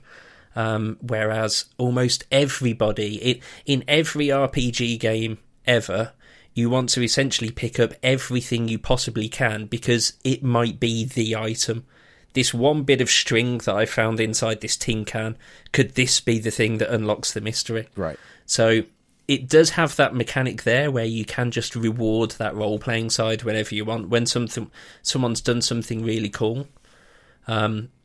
The other thing I do, which is a bit more outside of the normal mechanics, is if there's something really exceptional, like at the end of day one I mentioned that magic attack that Dorvin performed, that Powell performed, and it was so perfect and it dealt such a level of damage that the characters had never done before. What I do is I try to reward it in a way that it isn't, oh well, you now get a potion or you now get a special hat. I gave him this tattoo of power that won't change the game. It won't change it immensely, but he now has this cosmetic thing that he knows his character has and changes his character, and it ties back to that moment of role-playing. I think doing stuff like that is always quite fun. To add on to that, I do that with my characters because obviously I don't want to think up a whole backstory. Say I have a 35-year-old character, I don't want to have to think up 35 years of experience. So I give them a few important character traits that I would want to roleplay, and then I try and add in other smaller traits. Like I jokingly put a pen in my mouth and pretended I was smoking a cigar the entire session.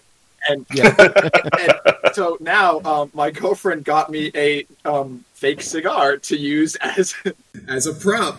That's awesome. Oh, excellent. So I'm really excited to use that, and so I don't mind that when it comes to just small character traits. I think about that in movies and books and everything. A lot of people I hear critique things where they don't characterize some people enough. Well, I'm like, well, no, they have these small character traits that are the most important things you need to know about them. If they're not the main character, you don't need to see every emotion they have. Just see who they are.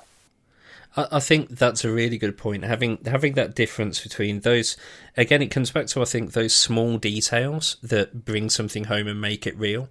It's the difference between making someone a character versus a caricature. Right. You don't need to make them over the top and ridiculous, but those small affectations, that's what then makes the character real in people's heads, I think. And when you're playing a character and trying to stay in character, it's fun because, like, there was one time in one of Spency's sessions where, he was game mastering, and I turned to one of the other players and I said, "Oh, you should do," and as I started to say it, I go, "Oh, wait a minute, I'm not there, never mind," because my character wasn't there. So you have to consciously make sure you're aware of things you say and do that could influence other players. Well, it's one of the interesting things to try to explain to people who haven't played D&D, and it's a concept called metagaming. So the four of us, let's say we're playing a session now, all of our characters are in there. Spencer, your character goes into a room and finds that the big boss is in there. The three of us as players, we know what's happened, but you have to still play as if your character doesn't know. It's that level of metagaming on top of the game where it's the way I tried to describe it to Lou, my fiance, is it's the difference between being the actor where, for example, let's take Sean Bean, being the actor where you're guaranteed to die in this film at some point, versus his character in the film who goes along as if they don't know it. So yeah, it's always interesting playing that out. And I think there are times when it's even harder than that, than what you've described there. The character knows and the player doesn't. For instance, again, if we four were playing and I turned to the DM and said, I don't want to do this because my character is afraid, so I'm going to flat out lie about what's in that next room so that we bypass it. If you guys all want to do it, you can say, but I want to go in there, but your character can't. Because if your character trusts mine, well, mine has just said, he's not in there, let's move on. Yeah, it's always an interesting one. Who's making that decision? Is it the character or the player? Right. Yeah, I mean, things like that can happen in video games where it's just like a situation where something is coming because you may have played it enough to where something is coming from something that happens way early on. Yeah. So you start to expect it, and then you play like you're expecting it. And that's kind of the closest comparison I can think of is when I'm explaining this to people, it's like, oh, when you're going to struggle with this boss, so you put enough points into this skill you wouldn't normally put effort into. I can give you a better example. When I play Call of Duty Zombies and I need to complete a certain challenge, I will buy a certain weapon so that way I can complete the challenge very quickly. Yeah, and it's the kind of thing that you wouldn't normally do otherwise. I mean, to Rigor, I know that I was listening to some of your episodes earlier, and I know talking about the Mr. Lobo stuff and some of your horror side of things. It's very similar to a lot of the stuff you see in the horror films. And Eddie Izzard does sketches about it. If you're the main character in the horror film, and you go right instead of left, and suddenly the cellos kick in, and suddenly that creepy music starts, it would just be, oh, yeah, I'm not going that way, and you'd go the other way. But you can't. It's, okay, I know that's there, but I'm going to play as if I don't. Right. So it's interesting being in those scenarios where, you have to play as if you don't know. But it's important. You have to do it. Yeah, agreed. Because otherwise the game starts to fall apart. And I think that's where people who don't play, that's the difficulty for them to understand the game, because you're basically an actor. You're acting. Yeah. Yes. Definitely. You're absolutely acting. I play an evil character in Pathfinder, so acting is fun. Every time I do something, Spence, he shakes his head and goes, "Oh, you chaotic good characters." Oh, my sweet child, you have no idea what's coming. The moral ambiguity to do whatever you want and still call yourself a good person. Right. Hello, this is Rod Barnett. I'm the host of The Bloody Pit, the podcast that examines films from across the decades. On The Bloody Pit, we have several ongoing series of shows within the show focused on specific things in genre cinema that I and my co-hosts find fascinating. There's a long-running series focused on Italian maestro Antonio Margheriti's films from the 1960s all the way up through 1990. There's an on-again, off-again series focused on 1970s science fiction films. There's an in-depth look at the Western movies that William Castle made before he struck out on his own and became the horror auteur that we know and love. A look at the classic Coffin Joe films from Brazil. And our long-term project to look at every Universal horror film made in the 1940s. That's a long project, people. It's going to take us a long time. Sprinkled in amongst those are various other episodes focused on other stranger areas of cinema, like Lucio Fulci, Dario Argento, and even some obscure British crime films from time to time. So join me and my rotating crew of co-hosts as we examine the stranger side of cinema through an exploitation lens. Except when we don't. Yeah, you never really know exactly what to expect on The Bloody Pit. So join me for The Bloody Pit.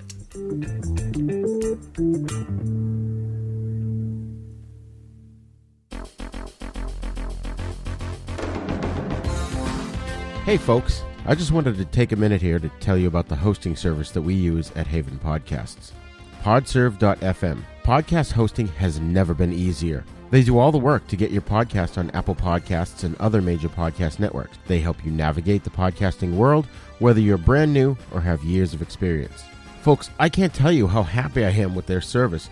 When I first started this podcast, I searched around intensely for the right hosting platform. I found Podserve and used their simple 4-step process, and in a short amount of time, my podcasts were on the internet and available through all the major podcast networks. And their customer support is unreal. Every time I goof things up and make a mistake, like posting the wrong show to the wrong feed, I email them, and I kid you not, within minutes I get a response and the problem is resolved. And they're the only podcasting host that actually helps you get listeners. Other podcast hosts stop at podcast upload and don't help promote your podcast. Well, Podserve makes sure your podcast is seen by thousands of people. The promotion is free, and they put you on podparadise.com, which has over 5,000 visits a day from avid podcast listeners and is growing every day. Each day, Pod Paradise selects 5 podcasts to spotlight on their front page. Maybe yours could be there soon. Podserve's pricing is simple. Only $19 a month. That's it. No tiered pricing platform, just one low fee. For $19 a month, you get unlimited storage, unlimited podcasts, free podcast promotion, your podcast on all platforms, detailed download analytics, one-on-one customer support. You pay month to month, and you can cancel at any time.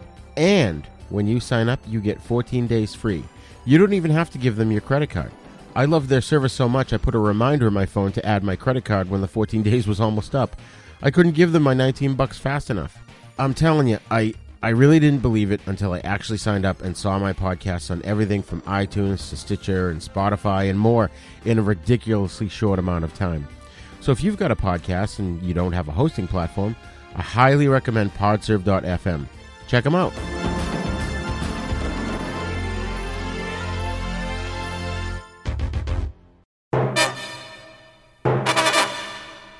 So now, role-playing games, much like video games, they often will come out with a newer version, and I believe D&D is on the 5th version. Is that right? Is that what you guys are all using right now? Fifth edition? Yeah, that's correct. Okay. So what of the mechanics of this version versus the older versions that you've played do you like and dislike? Oh, that's a very tricky one. Most of my experience is with 5e, with 5th edition. So it's tricky to compare.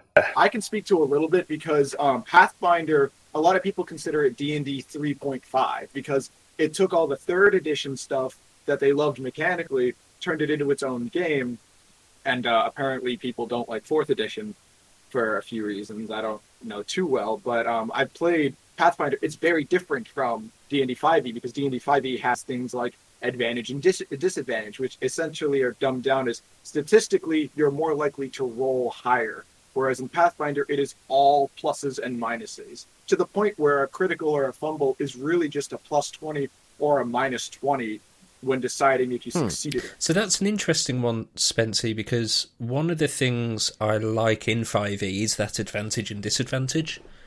Because as the DM, you can use it to say, you know what, you've come up with a good idea, have advantage on this roll, they've earned it. So without that mechanic, is there anything you can do for that in Pathfinder? Well, I found that it's more of a numbers game, so they'll give you a +1, +2 scenario rather than just giving you hold on advantage, which I mean is good because you get a higher base number, so you're less likely to fail. But when you have more dice to roll, you're just more likely to succeed also. Yep, true. Different versions of the same thing, really, aren't they? Very interesting. And like it kind of almost negates the D20 system in some ways because you're still rolling a D20, yet sometimes the numbers can be pumped up really high. Apparently, my coworker has a friend who is a stealth character, has a +50 to stealth. Okay. So even if he fumbles, if it's anyone with less than a 30 perception skill, it's not going to work. So things like that. They also have confirming fumbles and confirming criticals. I don't know if you guys have ever heard of that. No, I haven't heard of those. No, how does that work? So when you roll a 1 as a fumble, and that's definitely an instant fail. But to see if it's one of those DM can take advantage of you scenarios, you have to confirm the fumble, which means you re-roll, but you have to also fail a second time. Right. Fail or fumble again? You have to fail the roll. You have to fail the roll a second time, but the first time has to be a fumble. Okay. Yes. It can be a second fumble because a 1 is an instant fail. But let's say you roll a 1 and then a 20, you still failed, but you didn't fail that bad. Gotcha. And vice versa with the critical. You may not get those extra dice on your damage when you critical the attack, but you still got an instant success. Yeah. Okay, that's interesting. Yeah, I don't love it. I like to just take advantage of players. And does anybody actually use encumbrance in the world? No. Oh no! It's to bring it back to Spencer. You're talking about Skyrim as being one of the best things to compare to because it has those stats, etc. There's nothing more annoying in Skyrim, Dark Souls, anything like that than, you know, when that icon comes up saying that you're over encumbered. Oh, fantastic. Thank you for putting this mechanic in. I guess I'll stop playing the game and go run some chores instead, shall I? It's just, no, unbelievable. Yeah, I think it's something that you keep a track of if you say, okay, I'm going to carry 8 bags of stones. Okay, you can carry them, but you're going at half pace. If you say, oh, I've got my tent and my money and my sword and my... I don't care. Yeah. I don't want a full itinerary of what you're holding. Yeah. I think D&D is really awesome and superior to other D20 games on the basis that it's just simple and really easy to use, because Pathfinder is very complex. It has a multiple different kinds of armor classes, which is just how hard it is to hit you. They have like 5 of those. They have 5 different kinds of bonus you could get that all have different things. You added 6 or 7 things to your health. It's a bit of an exaggeration, but it's a lot of numbers and a lot less as forward as D&D can be. Like, Yeah. my DM counts encumbrance. He counts our coins. Oh. Oh my god. He's a maniac. He's a Machiavellian nightmare. I am okay with it because Pathfinder's mechanics work for that, and D&D's can. Like, I am one of those people where if you're trying to, like, lug a certain item or a bag of items that's particularly heavy and you're a weaker character, I'll say, you're going to struggle, you're going to move slower, sure. Yeah. And things like armor, I will say, okay, you're not necessarily over-encumbered, but you're just going to be slower. You're functional, not that functional. Whereas sometimes if you're over-encumbered, it just becomes, you just get so many problems that it's not worth it. Everyone gets a bag of holding, and then you're good. Yep, Regal, that's the way to do it. Yeah. So now, some games have used, and I like to use it, but my players never do, something called a hit chart, which basically determines where in your body you get hit by something.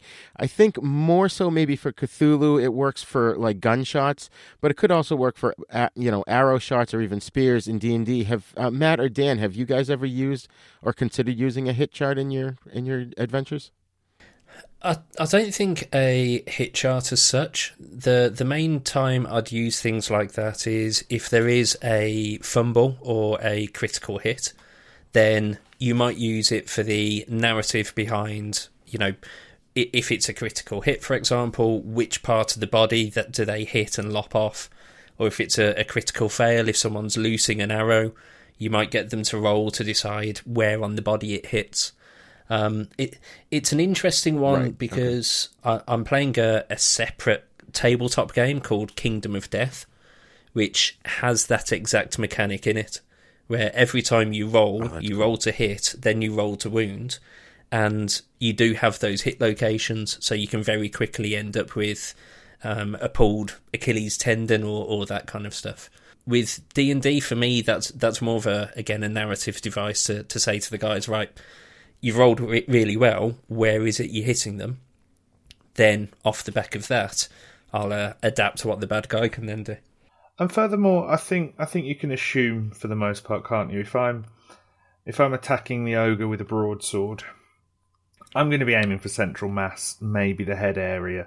If I want to make it drop its weapon, if I want to take it off its feet, I'll say, I'm going to aim for the leg in the hope that I can knock it off balance, take it out. But if you don't say anything, I think it's a fair assumption that you're going for a lethal part of the body. I think it's an interesting one because it is so narratively driven and because it is role-playing, people can decide what they want to do.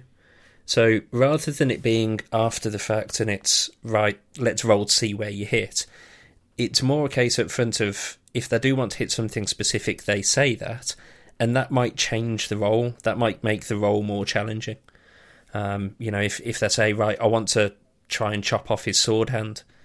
Okay, fair enough, you're going to make the roll, but I'm going to make it more difficult for you because you're not just trying to stab them in the chest, you're trying to hit a specific location. So I think for me, that hit chart is almost a determiner before rather than a result after the fact. Interesting. Yeah, definitely. I've had a kind of a policy, mostly, is that when it comes to hitting an opponent, obviously if they're looking to do something specific, I found that a lot of people get deterred, myself included, when you miss a lot. And I don't just mean failed rolls. I mean the DM says, oh, your arrow went wide.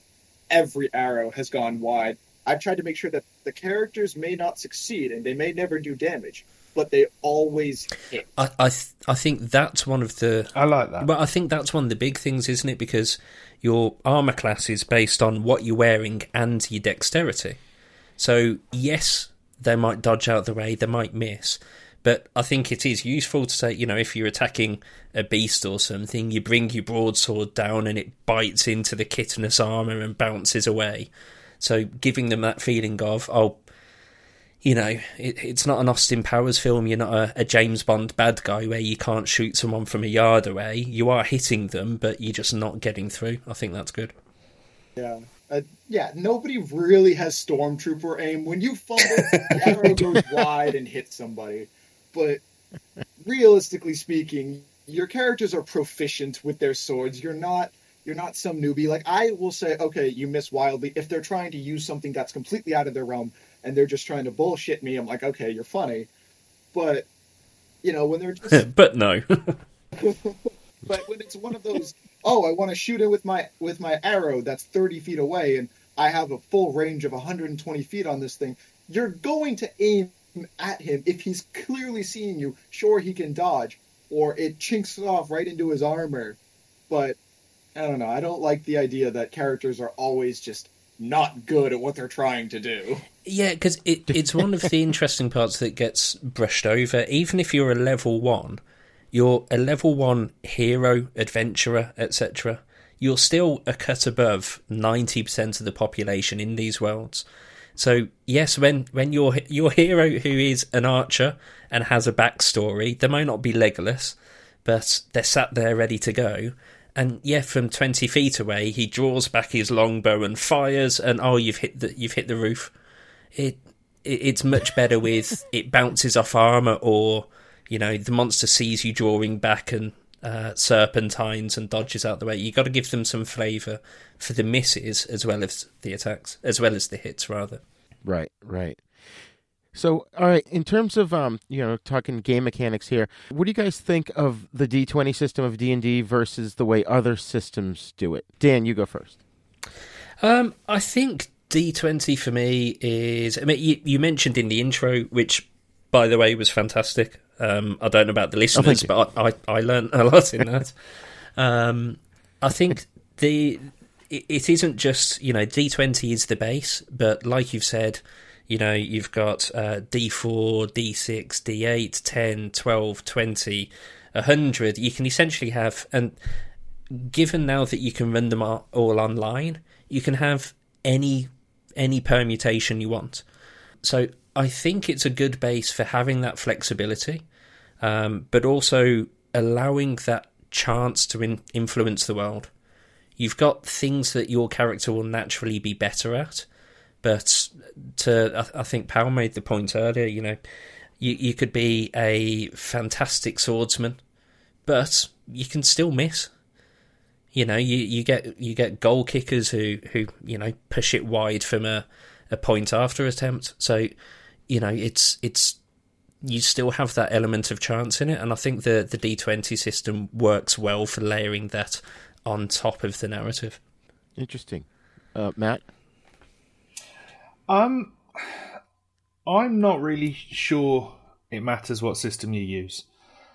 The reason for that, D&D is obviously geared for the vast majority D20, and that's what it uses. But every dice system is what you roll versus your target. Whether or not you want to get higher or lower than your target is generally context relative. So it's always going to be, is value A greater than value B? And as long as that's the case, there are various quirks to each system, but it boils down to, did you roll your target or not?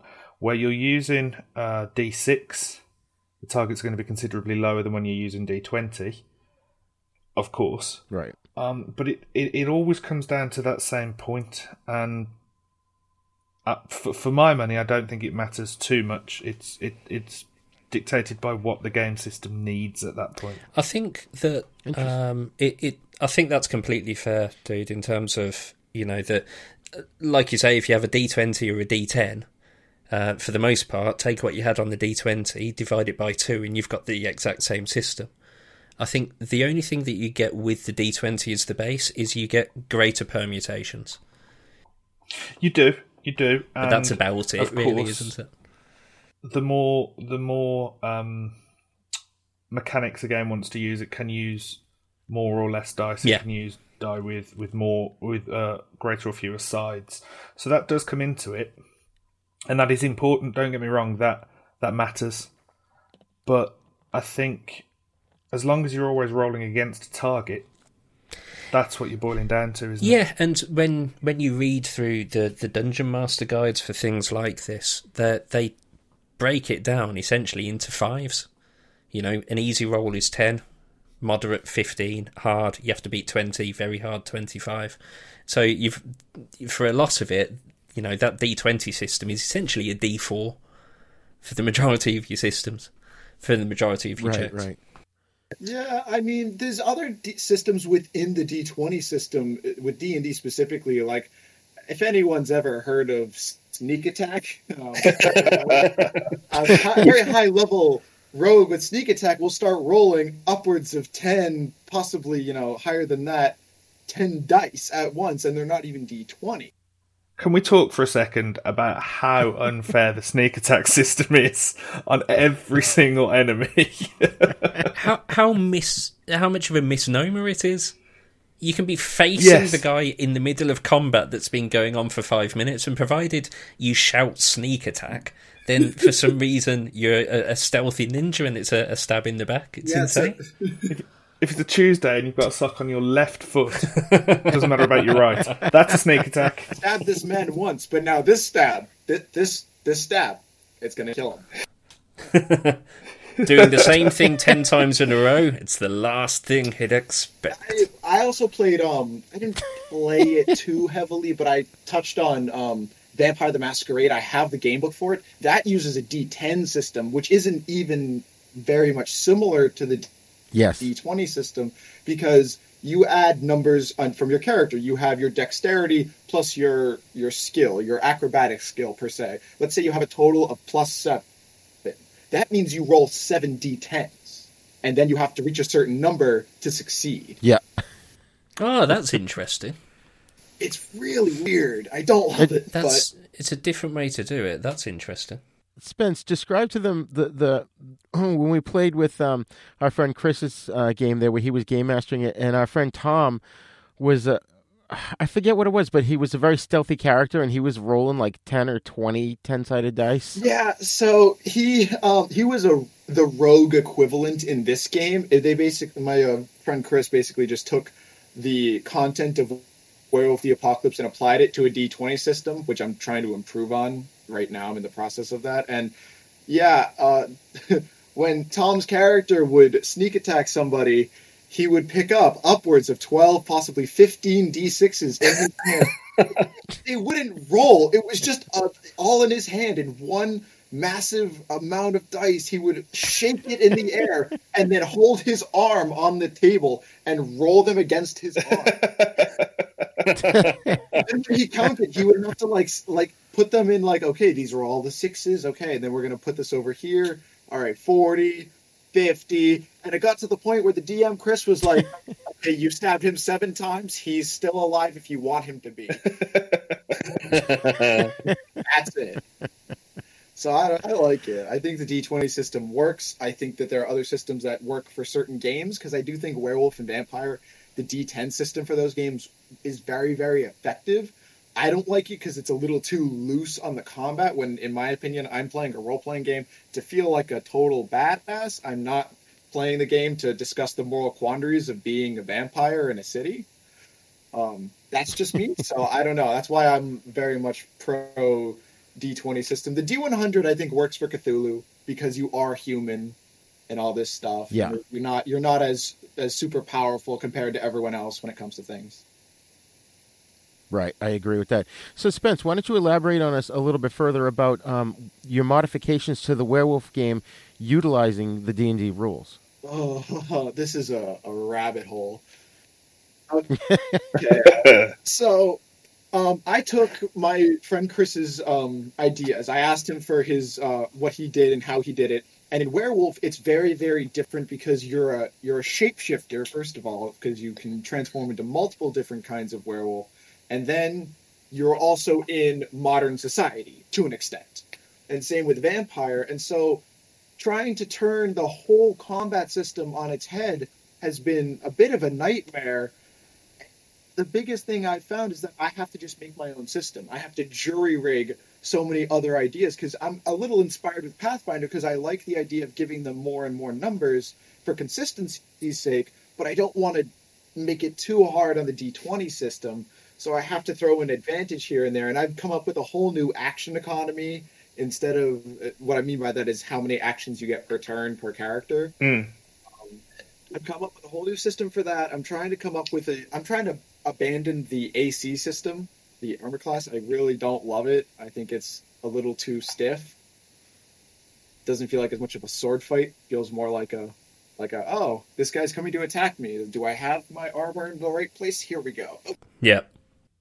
Yeah, because it's the same number every time, because the guy is never disadvantaged by taking a knee or spinning around. And it becomes harder to say, oh, he smartened up and hit you in the right spot, because then he could just very well fail in the next roll. Yeah. So I have a new system in my head of a defense roll system where every time you're attacked, you respond with a d20 roll that has its own modifiers to it. And so it feels more like a sword fight, and you can... I feel like that would, in a way, become useful for players who get bored, because it's not always fun when the game master has to run through 6 enemies who are all going to attack the same character, who's just going to look at his AC, say it's 17, and then 7 different rolls go off. Whereas in this, a player who's at the back of the initiative line for who goes first may get a couple of defense rolls in because they're at the front line.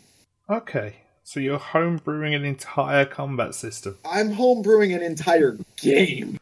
I mean, that takes a serious mind and, quite frankly, set of plums to even attempt something like that. So, very best of luck to you. Appreciate that. Matt or Dan, have you ever tried making your own RPG game? I wouldn't claim the intellect, quite frankly.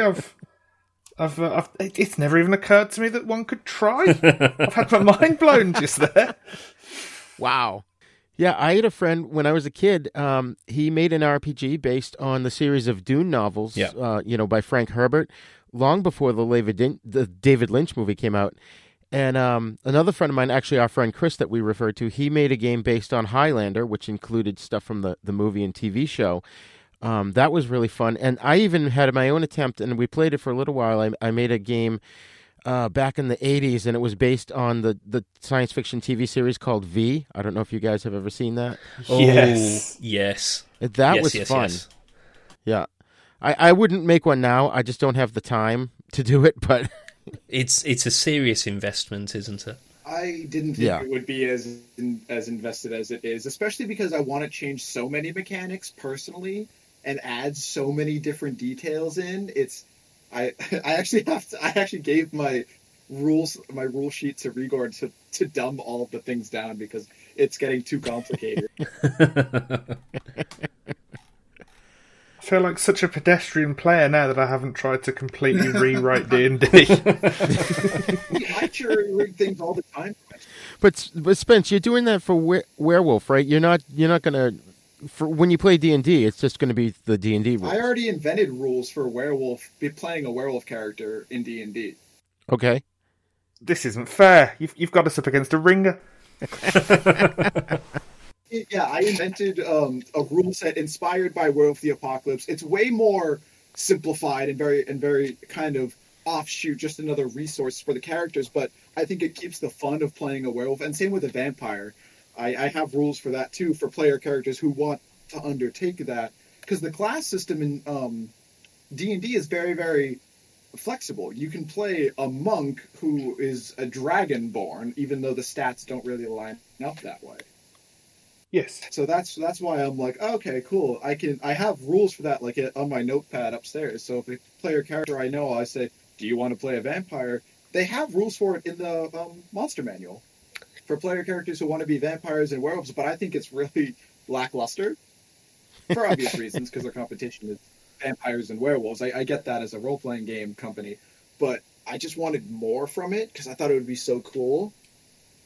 I think that's one of the cool things as well about D&D and role-playing in general, is that if you're playing, again, I'll always compare it back to console and PC games. Typically, if you're playing one of those, you've got a set of options to choose from, and if you wanted to play something else, then tough luck. Whereas within D&D and other RPGs of a similar nature, if you want to play something else, you might have to do a bit of legwork to make sure it's balanced and fits into the game. But there's nothing that says, no, you can't do that. You know, whatever you want to do, provided you put the thought around it to map it into the world, there's no limit on what you can do with it. Absolutely. Spence's out here playing Red Dead Redemption 2, writing in his own aeroplanes. This is unbelievable. So, Matt and Dan, are you sticklers for the rules, or are you flexible, or how do you play? I'd say we're quite flexible with it.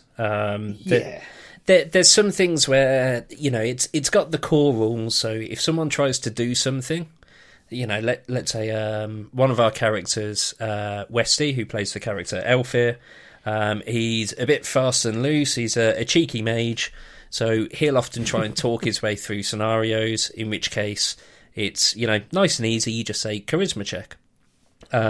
However, I try to follow the same as in cinema, the rule of cool. If something's cool enough, then the rules shouldn't stand in the way of it happening. So I always try to find, if they want to do something, and if it's off the beaten path, it's a case of, okay, let's think about it. Why don't you try this? Why don't you try that? The rules for me, I don't think should be there to limit and impede how people play. They should just be there as guidelines to help DMs like me to make some of the decision making easier. Hopefully Pell would agree, but I try not to stand in the way of, if people want to do something creative. I'd hate to be the one saying, no, you can't do that because of subsections, etc. Yeah, in that situation, Danny will, for the most part, allow you to put a case forward. And if you can say realistically and within, you know, the core tenets of the game, why you think this should be allowed, you've got a shot at it. Well, perfect example, that night on the wall, Westy's character Elfir wanted to tip a brazier of hot coals off the wall onto a bad guy. So I said, yeah, absolutely, go for it, we'll figure it out, but that would typically be a strength check to push it over. Westy's mage, unsurprisingly, not very strong at all, says, oh, could it be a charisma check? Then it's a question of, okay, how, you know, tell me how you're going to convince this brazier to commit suicide for you. But he said, yeah, well, charisma check, there's other people on the wall, aren't there? Yes, there are. Okay, well, I'm going to talk them into helping. So like Powell said there, you know, I'll always allow them to put forward a case. Sometimes it might be, no, you're dreaming, I'm not going to let you get away with that. But ones like that, where there's a justification for it, and if it's cool enough, then yeah, it's a case of fine, we'll figure out a way to do it. Nice. Spency? I'm the same way with all that. If a player has a good idea, like, let's say, hypothetically speaking, this is totally fiction, decides to be a wandering circus so they can get into the house of the local noble. And, you know, perhaps I'm like, this is not going to work at all. And sure enough, they make all their rolls that I shoot out for them. And once again, that's my thing. I fall back on the core 6 stats for anything. Yeah. I try and weave it into skills, but if they're just like, you know, they say something or other, I'm just, okay, that is a dexterity check, that is a charisma check, that is intelligence. I think that's what makes it an easy system to adapt as the DM as well, because you have those 6 core abilities and the subsets of skills. So I think you're spot on. If there's a skill that matches it, fantastic. If not, it's quite easy to just in your head say, well, you're trying to do this. That would depend on how dexterous you are, dexterity check, and you're done. It just keeps it nice and easy applying their actions to the laws of the world. Nice. I have a question for you guys. Do you guys use anything outside of your adventures for your characters? Like, I know there's a downtime system in the book, which I may or may not have already modified to my own liking anyways. Of course you have. I use, I get bored, and I use it for my characters to let them kind of up their skills in a way, because the only way you can up your skills is proficiency bonus, which I have mixed feelings on. So do you guys use anything like that for your player characters outside of actual adventures? At the moment, the guys have been going for, believe it or not, I think we're on episode 10 or 11, which constitutes, it, with each one being an hour and a bit, it constitutes them just about finishing the first day, which I was staggered by. I thought it'd be a 2-hour session. So we haven't had the downtime opportunity or investing in parts of the world. We are going to have a couple of mechanics. One of them being the ability to take artifacts or things they find in the world and to be able to repurpose them with an artificer who's at the base that they're at. So if they bring back interesting stuff, and again, it's kind of a, they can bring whatever they want to this guy. He may turn around and say, okay, you're insane, I don't know why you've brought me that, but thank you for this this deer heart. I don't know what I'll do with it. But if they bring something cool, then we'll find a way to build it into equipment. We are going to have a mechanic that is then going to play at a world level. So we have the different regions in the world, and what they do in the different regions will then impact at a global scale for the world they're playing in. But that part, I don't want to go too far into, because I want it to be a surprise for Powell when it starts happening as well. So not so much the downtime, but yes, some of the mechanics, but driven off what they do in each of the adventures, kind of more consequential rather than, and here's stuff you can do while you're away from the adventure. So we don't want to tell them how my orc character is going to invent the microchip, right? We don't want to reveal that. Whoa. That'll cost you 5,000 downtime days. I give you 3 per session. Yeah, and that's what I do, is I basically, every time they come to a point where they would have a day off between adventures or they need to wait for something, I just say, you gain this amount of days as a player to spend for your character, and say, oh, I want to have spent 300 days learning a new language. That just means that in the past 300 days, you were learning that language instead of just having it be a random day that nothing happened. Yeah, I think that's a good thing to have. I think at the moment we've only really had a day of downtime, or a morning of downtime in terms of in the game. So I like to use those for role play. So I say to them, right, we build out what the plan is. Here's the next part of your adventure. But now, Powell will know, I often just describe them as moments. So rather than put a limit of time on it, I'll say, right, you've got a moment here. What do you want to fill it with? And it can be, when they each had those, Powell went and looked in on a warrior who was struggling to see if he could help them. One of them went off to talk to jackals, and one very shifty mage in the group went and ended up meeting with this head of an underworld organisation. So I like using those as role-play and character development parts for it. Yeah, I mean, the whole point of these games is they are role-play games. If you weren't going to bother with this kind of thing, then surely you just take a boilerplate barbarian, mage, wizard, whatever takes you fancy, run a dungeon crawl, screw up the character sheet, pick a new one, do a new dungeon.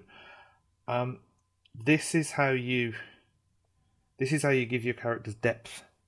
This is the roleplay element in its core, and I think downtime is massively important to that as a concept. Absolutely. Yeah, definitely. So now, one thing I wanted to mention too is that when I was a kid, the adults around me would be astounded that I'm reading these massive hardcover rule books with tiny print, and I know from experience with D&D and Call of Cthulhu, Spency and I both have a huge pile of, especially the new hardcover rule books that are like hundreds of pages. Does anyone think that having to read all these books is a deterrent for the average person who might be interested in trying to get into role-playing? It's a textbook. Of course it is. It is a textbook. Yeah. But I think if you're trying to pull somebody into the game, slamming a textbook or 3 in front of them and saying, see you in 2 weeks when you know all of that verbatim, is entirely the wrong way to do it. You can definitely pick up the game as you play it. Imagine handing someone a textbook and say, okay, the Monopoly game is tomorrow night. Here are all the rules. Yeah, it's a huge barrier, but by the time you're buying the books and by the time you're sitting down reading for an evening, for a weekend, you're already in. Yeah, it's too late. Yeah, and I don't read them cover to cover. I skim through the sections to see what's important and what isn't, and then if I have a question in my head, I'm just like, oh, which rule book has it here? I do that. I jump around the books rather than just sit and read it. But what you mentioned earlier, Spencer, about looking for monsters. To your point, Regal, you have the Player's Handbook, which is, if you're a player, the basics you need to know. The Dungeon Master's Guide, if you're the DM, what you need to run. And the Monster Manual, which is just a list of monsters. That's your holy trinity. But then, on top of that, there's all kinds of extra books that just give you, here's some extra cool, weird monsters. And I picked up one not too long ago, and you're just skimming through it, and you're doing what Spency said. You're going, oh, it looks a bit dull. It's like, oh, far too freaky for this early. Until you find one, and then it's, okay, this is cool. And I found one recently in it that was so cool that I rewrote part of the campaign just so I could use that monster in it, because you find stuff that's just, okay, that's really cool and bizarre. I never would have thought that up myself. To give you another example of punch cuddles, I do love Danny, but I know that if I shadow buy all the books that he's getting and read all of his surprises ahead of time, it will drive him up the wall. So that's a pastime I enjoy. Yeah, I mean, back to the metagaming thing, we faced so many goblins in the first adventure I ran with my girlfriend that her Pathfinder character knows goblin. She designed her character for that, and it has come in handy because goblins are a great go-to fantasy enemy. Well, it's the standard trope, isn't it? Whether it's Tolkien or Games Workshop, Warhammer, it's orcs and goblins. They're your bad goblins guys. At low level, you build up to orcs, and those then are your two. Something demonic. There you go. Nice. Yeah, I have a lot of the books with D&D. I have a little shelf dedicated to all of my RPG. Yeah, you're not the only one, Spencer. It's getting there. Oh my God, Spencer's getting he's hunched over now from carrying the backpack full of the giant books. The encumbrance is too much. That's why they have a shelf now. It's gotten to a point. I used to carry them all around because I only had 3, possibly 4. Right now, I'm at a point where I have to just pick and choose which book I may or may not need later. So it's interesting, and I like also that. Hold on, before I get into anything, do you guys do anything with Adventurers League? I'll be honest, I don't know what that is. No, nor do I. Okay, how often do you guys go to game stores, hobby stores? Prior to lockdown. Yeah. Okay. Yeah. 0 times in the past year. Yeah. Fair enough. Yeah. So, but here's my thing for D&D specifically. Wizards of the Coast, they run this thing called Adventurers League, which basically means that anytime a store wants to officially run a D&D game, they can contact Wizards of the Coast, and then they have this regional system set up where they have a contact from the store who talks to the regional person who transmits all the information that they kind of collect up to Wizards of the Coast. And this is mostly for important things, but I'll give you an example of an important thing. I was a part of a game where my DM was like, we're going to have some fun. And so we put us on an airship, just like the one you're talking about, but it was nuclear powered, essentially, magic nuclear power. And we accidentally dismantled it. No, I'm sorry. That needs explanation. You can't accidentally dismantle a nuclear reactor. And essentially what happened was, we'll get to that, hold on. Essentially what happened was when the nuke dropped into the middle of the city, it leveled the city and our characters died. Everyone's dead, so we're like, okay, that's fine. Well, Tim was like, I'll let you have a do-over in a bit, but we just need to acknowledge that. And we told that to the store clerk, And I didn't know the DM very well at all. He was just one of the store guys. But he told that to the clerk. He's like, wait, I think that's something I have to report. We're like, what do you mean? And he explains to us that essentially what happens is in D&D, if something big enough happens, they will adapt that to the lore of the game itself, like an MMO. Oh, please tell me it's like spotting a star or an asteroid. Is there a Spence's lore out there somewhere for nuclear airships? We call it the cover-up story because they in one of the later books, I can't remember which one, the city was like destroyed by some natural phenomenon. Now, I went back to the store and I asked him, I'm like, wait, this is the city. Did this happen because? He goes, yes, it did. You know the truth. Wow. Wow. That's cool. That's fantastic. It doesn't happen often, but Adventures League is their way of creating this MMO system for a tabletop RPG. That's so cool. Yeah. That's really it's like cool. World continuity. Players get together and they're like, oh, we just did this mission together, at a different time. Whereas like even in a regular MMORPG, you may have done the same mission, just not with the same people. Yes. That's cool. Oh, they're all the same. They come together with continuity, but it's just the details are at the end up to your character's experience. Very, very fun. And they do it from like levels 1 to 5 and then 5 to 10 is really how they do it. I like that. I've never naturally leveled a character to level 20. I'd like to. That's the dream, isn't it? Yeah. But so they do stuff like that. I was just curious if you guys had ever experienced anything about Adventures League. I think it's a lot of fun. But they have rules. You have to pick certain races, and you're limited not in classes, but with races. You can't really play too many evil characters. There's a lot of standardization, which I think is fair. I think it's a necessity, isn't it? If you're going to do something like that, you have to wrap some structure around it, don't you? Right, to maintain order. Otherwise, there's going to be Yeah. There'll be mini kingdoms and fiefdoms springing up everywhere.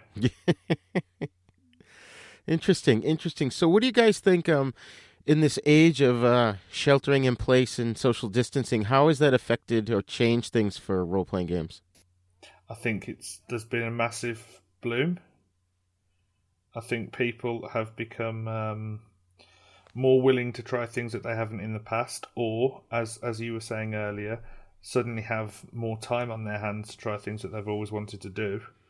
And this is on one or both of those lists for a lot of people. Yeah, I think I'd link it back to again in the episode you did with Mr. Lobo, which was awesome listening, by the way.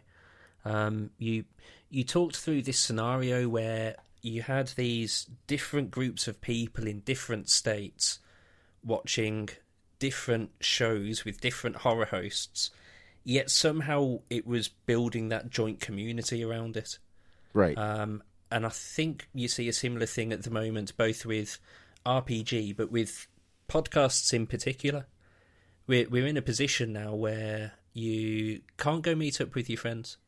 You can't nip out and have a drink or go see a film or go for a meal. All of that is suddenly taken away. So we're all now looking for ways to keep that community feeling going. Whether it's doing it via, Zoom conferences with your friends, or I think Powell is spot on. I think off the back of it, there's a surge in both podcasts and RPG games where it keeps that community feeling going. So it's interesting for me because we have a slightly different experience with it in that because I moved away from our city originally, we kept in touch. Traitor. Yes, traitor, I apologise. I went to the dark side. I went north of the wall to Scotland. We played games almost religiously every Wednesday, so we always had that element that kept us together. And I think that's now becoming more prevalent as societies are forced to socially distance. People are now adapting these new experiences that can still keep us close through what is, this is the most separated I think countries have been since the Second World War. but there's no thing the to... world suddenly expanded where it's been shrinking for decades, hasn't it? Yeah, but it's an interesting one because with World War II there was an enemy to fight. You know, it unified the rest of the world against this evil. Whereas with this, it's just a case of there's something there, and it's destroying society. So I think you off the back of that, you are seeing a lot more people playing these games and having these experiences that otherwise never would have considered it in, well, what was normal life. Right. Also got a big rise for not just tabletop RPGs, but virtual tabletops. Yes. Roll20, I always called it D20. Roll20 and D&D Beyond, those two are probably growing exponentially. I mean, I used Roll20 for Pathfinder. I don't ever meet with my group. Exactly what we do. We use Roll20 for all of the game, the visuals, the rolls, everything. And that's a website? Though I will say, I would rather we didn't. Yeah, you'd rather be in person? I like physical dice rolls. I like doing the maths in my head. I like seeing. For me, it's a better experience in person. That said, we can't do it right now, and when we are able to do it again, you know, 3 of us have children. We've got work to contend with. We've all got busy lives, and it might not happen at all were it not for these websites. Yeah. I will say that. Sorry, Spencer. Go ahead.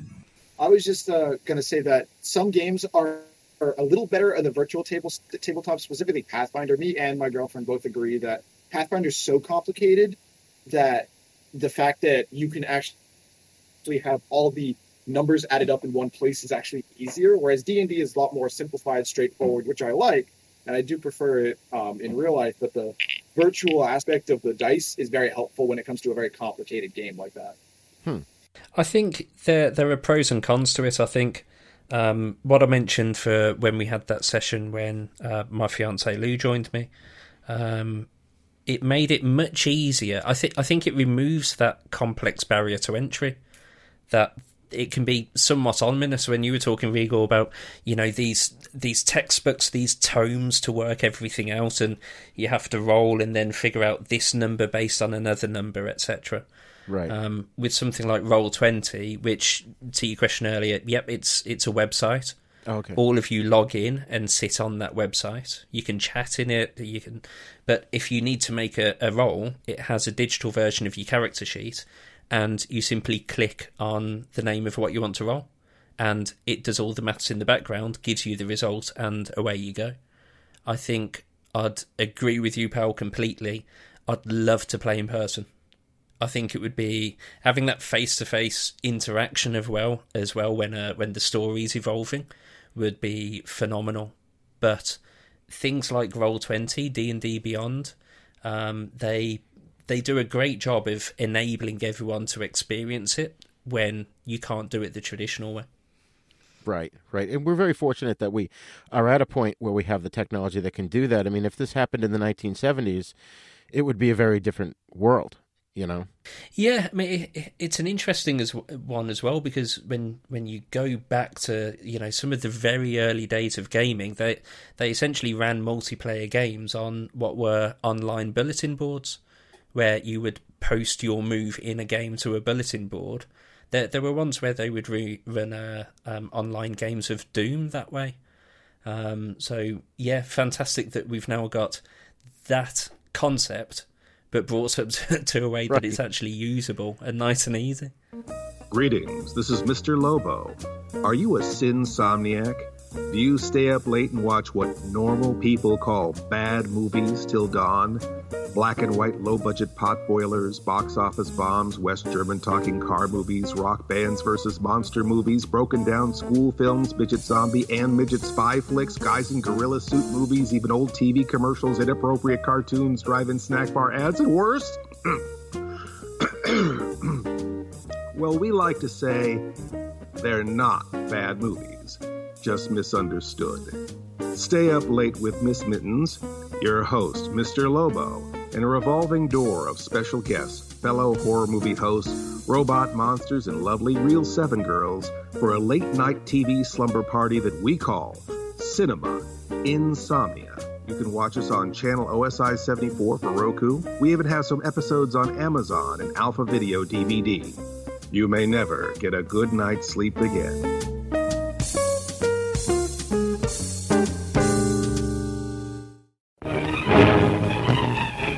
Prepare for a spine-tingling, nerve-shattering podcast featuring all your favorite monsters. You won't believe your ears when you listen to Monster Kid Radio. Hear your host, Derek M. Cook, and his ever-rotating stable of guests discuss your favorite classic and sometimes not-so-classic monster movies. Subscribe to Monster Kid Radio through iTunes or Stitcher, or visit monsterkidradio.net before the next weekly episode of Monster Kid Radio. Go through the archives for interviews with Sarah Karloff, Victoria Price, and Joel Hodgson. Listen to the discussions about movies like Creature from the Black Lagoon, Island of Terror, and King Kong. And don't forget convention coverage from Monster Bash and the H.P. Lovecraft Film Festival, Classic Monsters, Modern Talk, and the Head of Rondo Hatton. Only on Monster Kid Radio.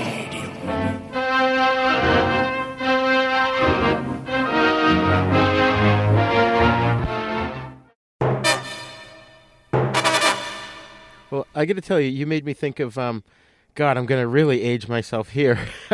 I used to play... Spency's already done it for all of us when he was mentioning he's 90. At one point he mentioned... That was disappointing. Yeah, at one point you mentioned, Spency, 35 years of experience. Oh, what could you possibly imagine? I know, right? Well, I used to play what was called a play-by-mail game. Before the message boards, before the internet, we used snail mail. And it was basically, you had the game master. It was called Atlantrix, and it was done through the postal service. And so the GM would send out the parameters of the story and set up, and you'd create your character and mail it back to him.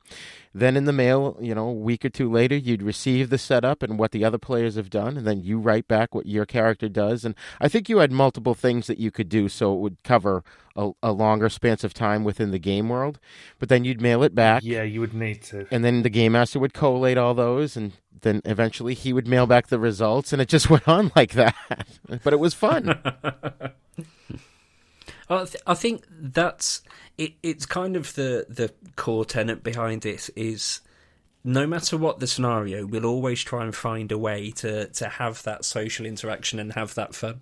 It's just it's good now that we're in a position where there's enablers for all of it. We've got these online systems that allow you to just play the games like we're doing now.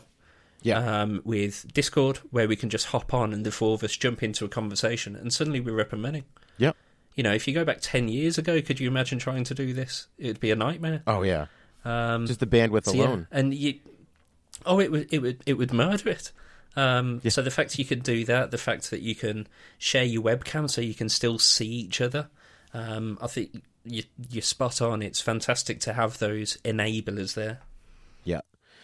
So we're going to start wrapping this up soon. One of my last questions, not the very last one, but one of my second to last question is, we'll go around the group here. The question is, what is the best role-playing game that you've ever played, and is there one that you haven't played that you would like to? Matt, you go first. I'm going to say the best for me is D&D. It's the one. It's the one people think of for a reason. I think it's the biggest. I think it's the best. And I mean, I say that without having tried too many of the others, so perhaps there is a certain level of naivety sneaking in there. But I love it. I think it's an incredible game system. And as for one that I would very much like to try is the Apocalypse system. It's a lot more simple. It's basically the entire thing is built around telling a story, not around rolling dice. And telling a story is the reason I play D&D. I think it's incredible. I think it's so much fun to create a narrative with friends, but without any of you having actual control over it. Interesting. So those are my answers. Dan? I think if you'd asked me a couple of years ago, I'd be going back to the Final Fantasy RPGs, because they were sort of my entry-level games that just really immersed me and made me think, wow, video gaming is a different thing. This is what my life's going to be. However, I'm gonna parrot Powell here. It's D&D. I love those old school Final Fantasy games, and they'll always be a big part of who I am now. But the experience I've had playing D&D, building this world with my 3 friends, has been one of the best in my life. The fact we're then making a podcast out of it, and other people seem to enjoy listening to our pure idiocy is a wonderful thing as well. But the game itself has just been phenomenal for me.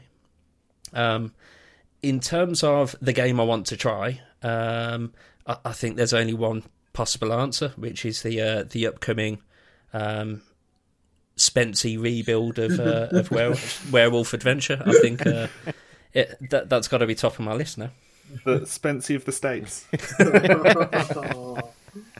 Spency, what's yours? I got into RPGs. My first RPG that I can remember was Fallout 3. That's the oldest one that comes to mind for just all overarching RPGs. Tabletop. I think actually my first was that D20 amalgamation of Werewolf that my friend set up. But I'm going to stick with just D&D because I love world building and I love storytelling, but I really love character building. Yeah. I've got so many fun ideas. I think building characters is one of my favorite pastimes because just thinking of where the character could go and then using that in-game is super fun. I have an idea for a pacifist barbarian.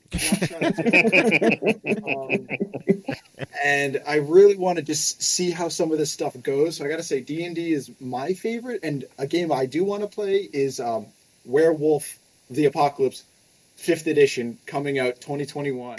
Nice. Not only is that going to be a fun game, it's going to be an excellent guideline for when I want to possibly add, change, or fix about my little Frankenstein I've got going on. So, yeah, that's where I'll leave that. Excellent. I'd have to say for me, Call of Cthulhu is my favorite, because I've invested just so much time and energy into it and played it for so long. And I just love the horror aspect of it. I'm just a huge horror nut. As to games that I haven't played but would like to, I have the Star Wars role-playing game that's like a series of hardcover books that I got, like 20 or 30 years ago, long before the prequel trilogy came out. And I just could never put together a group to play that game, and I've always wanted to play it. So, there's probably an updated version out there now that I don't know about, but someday I may get to that one, because after the prequels, I was kind of soured on Star Wars, and now because of The Mandalorian, I love it again. So, I think it's a bit of a sidebar, but I think it's inevitable if we're having a podcast talking about D&D that Star Wars, I think, legally has to be mentioned. I think you've summed up pretty much everyone's experience with Star Wars now. The original trilogy were so revolutionary and original. The prequels, lightsaber dance battles. The sequels since, not bad, but it's the films that are set in the Star Wars world but not Star Wars for me. Rogue One I thought was brilliant. Yeah. And The Mandalorian, I think that's phenomenal for me. Yeah, absolutely. Okay, so you made wait. think, go ahead, Spence. I was going to say that they have games like the Marvel and DC Universe games too that you can play as different characters. When I was a lot younger, I invented a character called Guitar Hero. That's right. That's right. He was going to be my character with his, I don't know, I think this was like a psychic guitar that was going to... It was an intelligent guitar. I love the DC game. So I like... Go ahead. I was just going to say, that's on my list now of things I want to remind me that I would love to play that. Yeah. See, I had the Marvel game, and that was put up by TSR, and that was just horrible. But the DC game was really well done. It was very well thought out, and you basically had this big chart, and your character had these attributes, and your attribute opposed, your enemy's attribute, and you just looked at the chart and cross-referenced to where it is, and that was the roll you needed to make. And it was just really enjoyable. In fact, we even adapted all the Marvel characters over to DC to be able to play the game. So I mean, it's interesting because that sounds quite similar to Spencer when you're talking about the contested roles instead of armor class as well. Yeah, that's what I want to do. I think it'd be a lot of fun. Yeah. Okay, so to wrap up, I've got one last question for everybody, and again, we'll go around the room or around the group here. If someone out there wants to get into role-playing games, where do you recommend they should start? Dan, you go. I think you know what the answer is going to be for this, don't you? Yeah, I do. yeah. Well, obviously, first and foremost, I'd recommend the fantastic and critically acclaimed Lions of Legend podcast. There you go. Honestly, the way I got into it is I did listen to a podcast. I listened to a very well-known one called The Adventure Zone, and it kind of grew from there. In terms of getting into it, there's plenty of groups online, looking for group where you can go out and find other people who are looking to get games together. And you'll have plenty of DMs who want to run games but may not have the group available to take part in them. So thankfully, again, social media is so prevalent now. If you jump on Facebook, Instagram, any of these, and you just search for, Dungeons and Dragons looking for group, you'll find a plethora of different groups where they invite people to come join and just play the game. Nice. Matt? Yeah, I would agree. If the ideal solution will always be a group of people that you know. For me, that it's much better to play with people that you know and people that you're comfortable with than strangers. If failing that, I would suggest possibly one of the game shops that we were discussing earlier. Simply because there's going to be people in those, there's going to be events in those, and as a kicking off point, if you go and join in the odd one or two, you can decide whether or not you've got a real taste for it. And then the internet, there's plenty of websites out there, plenty of forums and groups looking for new members, and really there's too many places you can go and play. Just quickly as well, if we can edit my answer so that I say I think, and then if you can just put all of Powell's answer in where I was going to speak, because I think he said it much better there. And yeah, the friends first, I think, is a fantastic point. It makes you feel comfortable and relax. You think that's bad? I'm up next. Mr. Black Spencer. I mean, I was just going to say that all the answers have been covered. Internet, game shops, this amazing podcast. Both of them, actually. I think Then Is Now and Lions of Legend, pretty great. But I was also just going to say that if you're going to get started on it, I would say get used to the idea of playing a character that may or may not be similar to you, is really how I would phrase it, and start thinking up things like that. Like I said, a pacifist barbarian is just a very, very, it's the Hulk, don't make me angry. Please don't make me angry. You don't like me when I'm angry. So I think that's the way I would want to play the game and that's how I get people into it, is how would I ask them, how do you want to play? If you were to play any character, where would you want to go? Would you want to be stealth? Would you want to be a heavy hitter, a nuke 'em from orbit, a healer, a defensive, anything like that? So I would think about how you play games and then go from there with playing the game. Right. Awesome. All great answers. I wouldn't recommend necessarily running out and buying the Dungeon Master's Guide or the Player's Manual if you don't know anything about the game. Like you guys said, get involved in one that's already going on and just get your feet wet and figure it out. And then it'll naturally flow that you're going to want the book. Because if you just buy the book out of the blue, having no idea about the game, you're not going to know what to do with it. I think that's a testament as well for how fun I think D&D is. Because, you know, there's lots of things where you have to buy the material in order to get into it. But D&D for me has been such a fun experience that I got into it and then went out and bought, you know, half a dozen different books off the back of it. So I think that's a really good point as well. Well, thank you. There's also tons of free adventures online. It's free almost everything, but the player's handbook and all the other books are translated into PDFs that are sold in places like D&D Beyond, which is actually sanctioned by Wizards of the Coast. So, you know, it's not like bootlegging at all. Yeah. And no, you don't need to spend any money to just sample it. Yeah. They give you options on like building a very simple character for free, you know, just to kind of get used to it and learn the terminology. So, I mean, there's always resources. Right. That's awesome. Plus, so the subreddits have every single topic covered. Oh, that's true. So, Matt and Dan, where can our listeners find you guys online? Easiest place to find us online, nice and straightforward. We're at lionsoflegend.com. We use that same name on pretty much all the different social media platforms. So we're active on Reddit, Instagram, Twitter, Facebook. Wherever you are and search for Lions of Legend, you'll find us.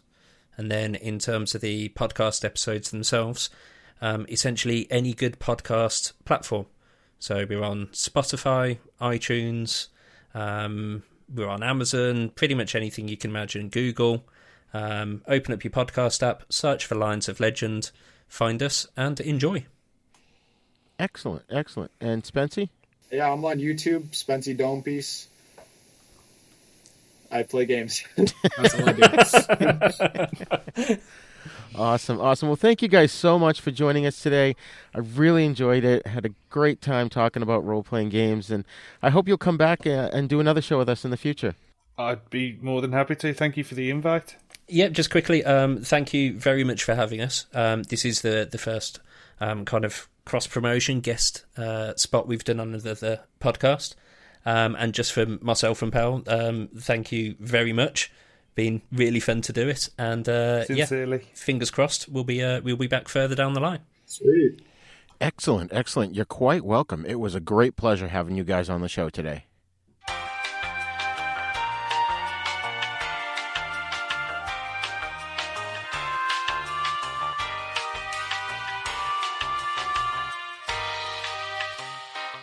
Well, we hope you enjoyed this episode of Then Is Now podcast, and hopefully you learned something about role-playing games, and specifically Dungeons & Dragons. Be sure to check out Matt and Dan's podcast, Lions of Legend, and listen to the fun adventures they create in D&D. If you'd like to send us your thoughts on this or any other episode of Then Is Now, you can email us at thenisnow42@gmail.com. We've also got a brand new Facebook group where you can really have fun conversing about the things we discuss here on the show, so just look up Then Is Now Podcast in the Facebook group section. Then Is Now is also on YouTube, so go to youtube.com/user/UncleDeath1 and subscribe. Also, please share the link with your friends and ask them to subscribe as well. Our podcast and other fun stuff can also be found at our website, havenpodcasts.com, and Then Is Now is on all of the major podcasting apps. So if you like our show, please go to wherever you download your podcast from and leave a great review so others can find the shows. Try to get involved in a role-playing game and see if you like it. Class dismissed.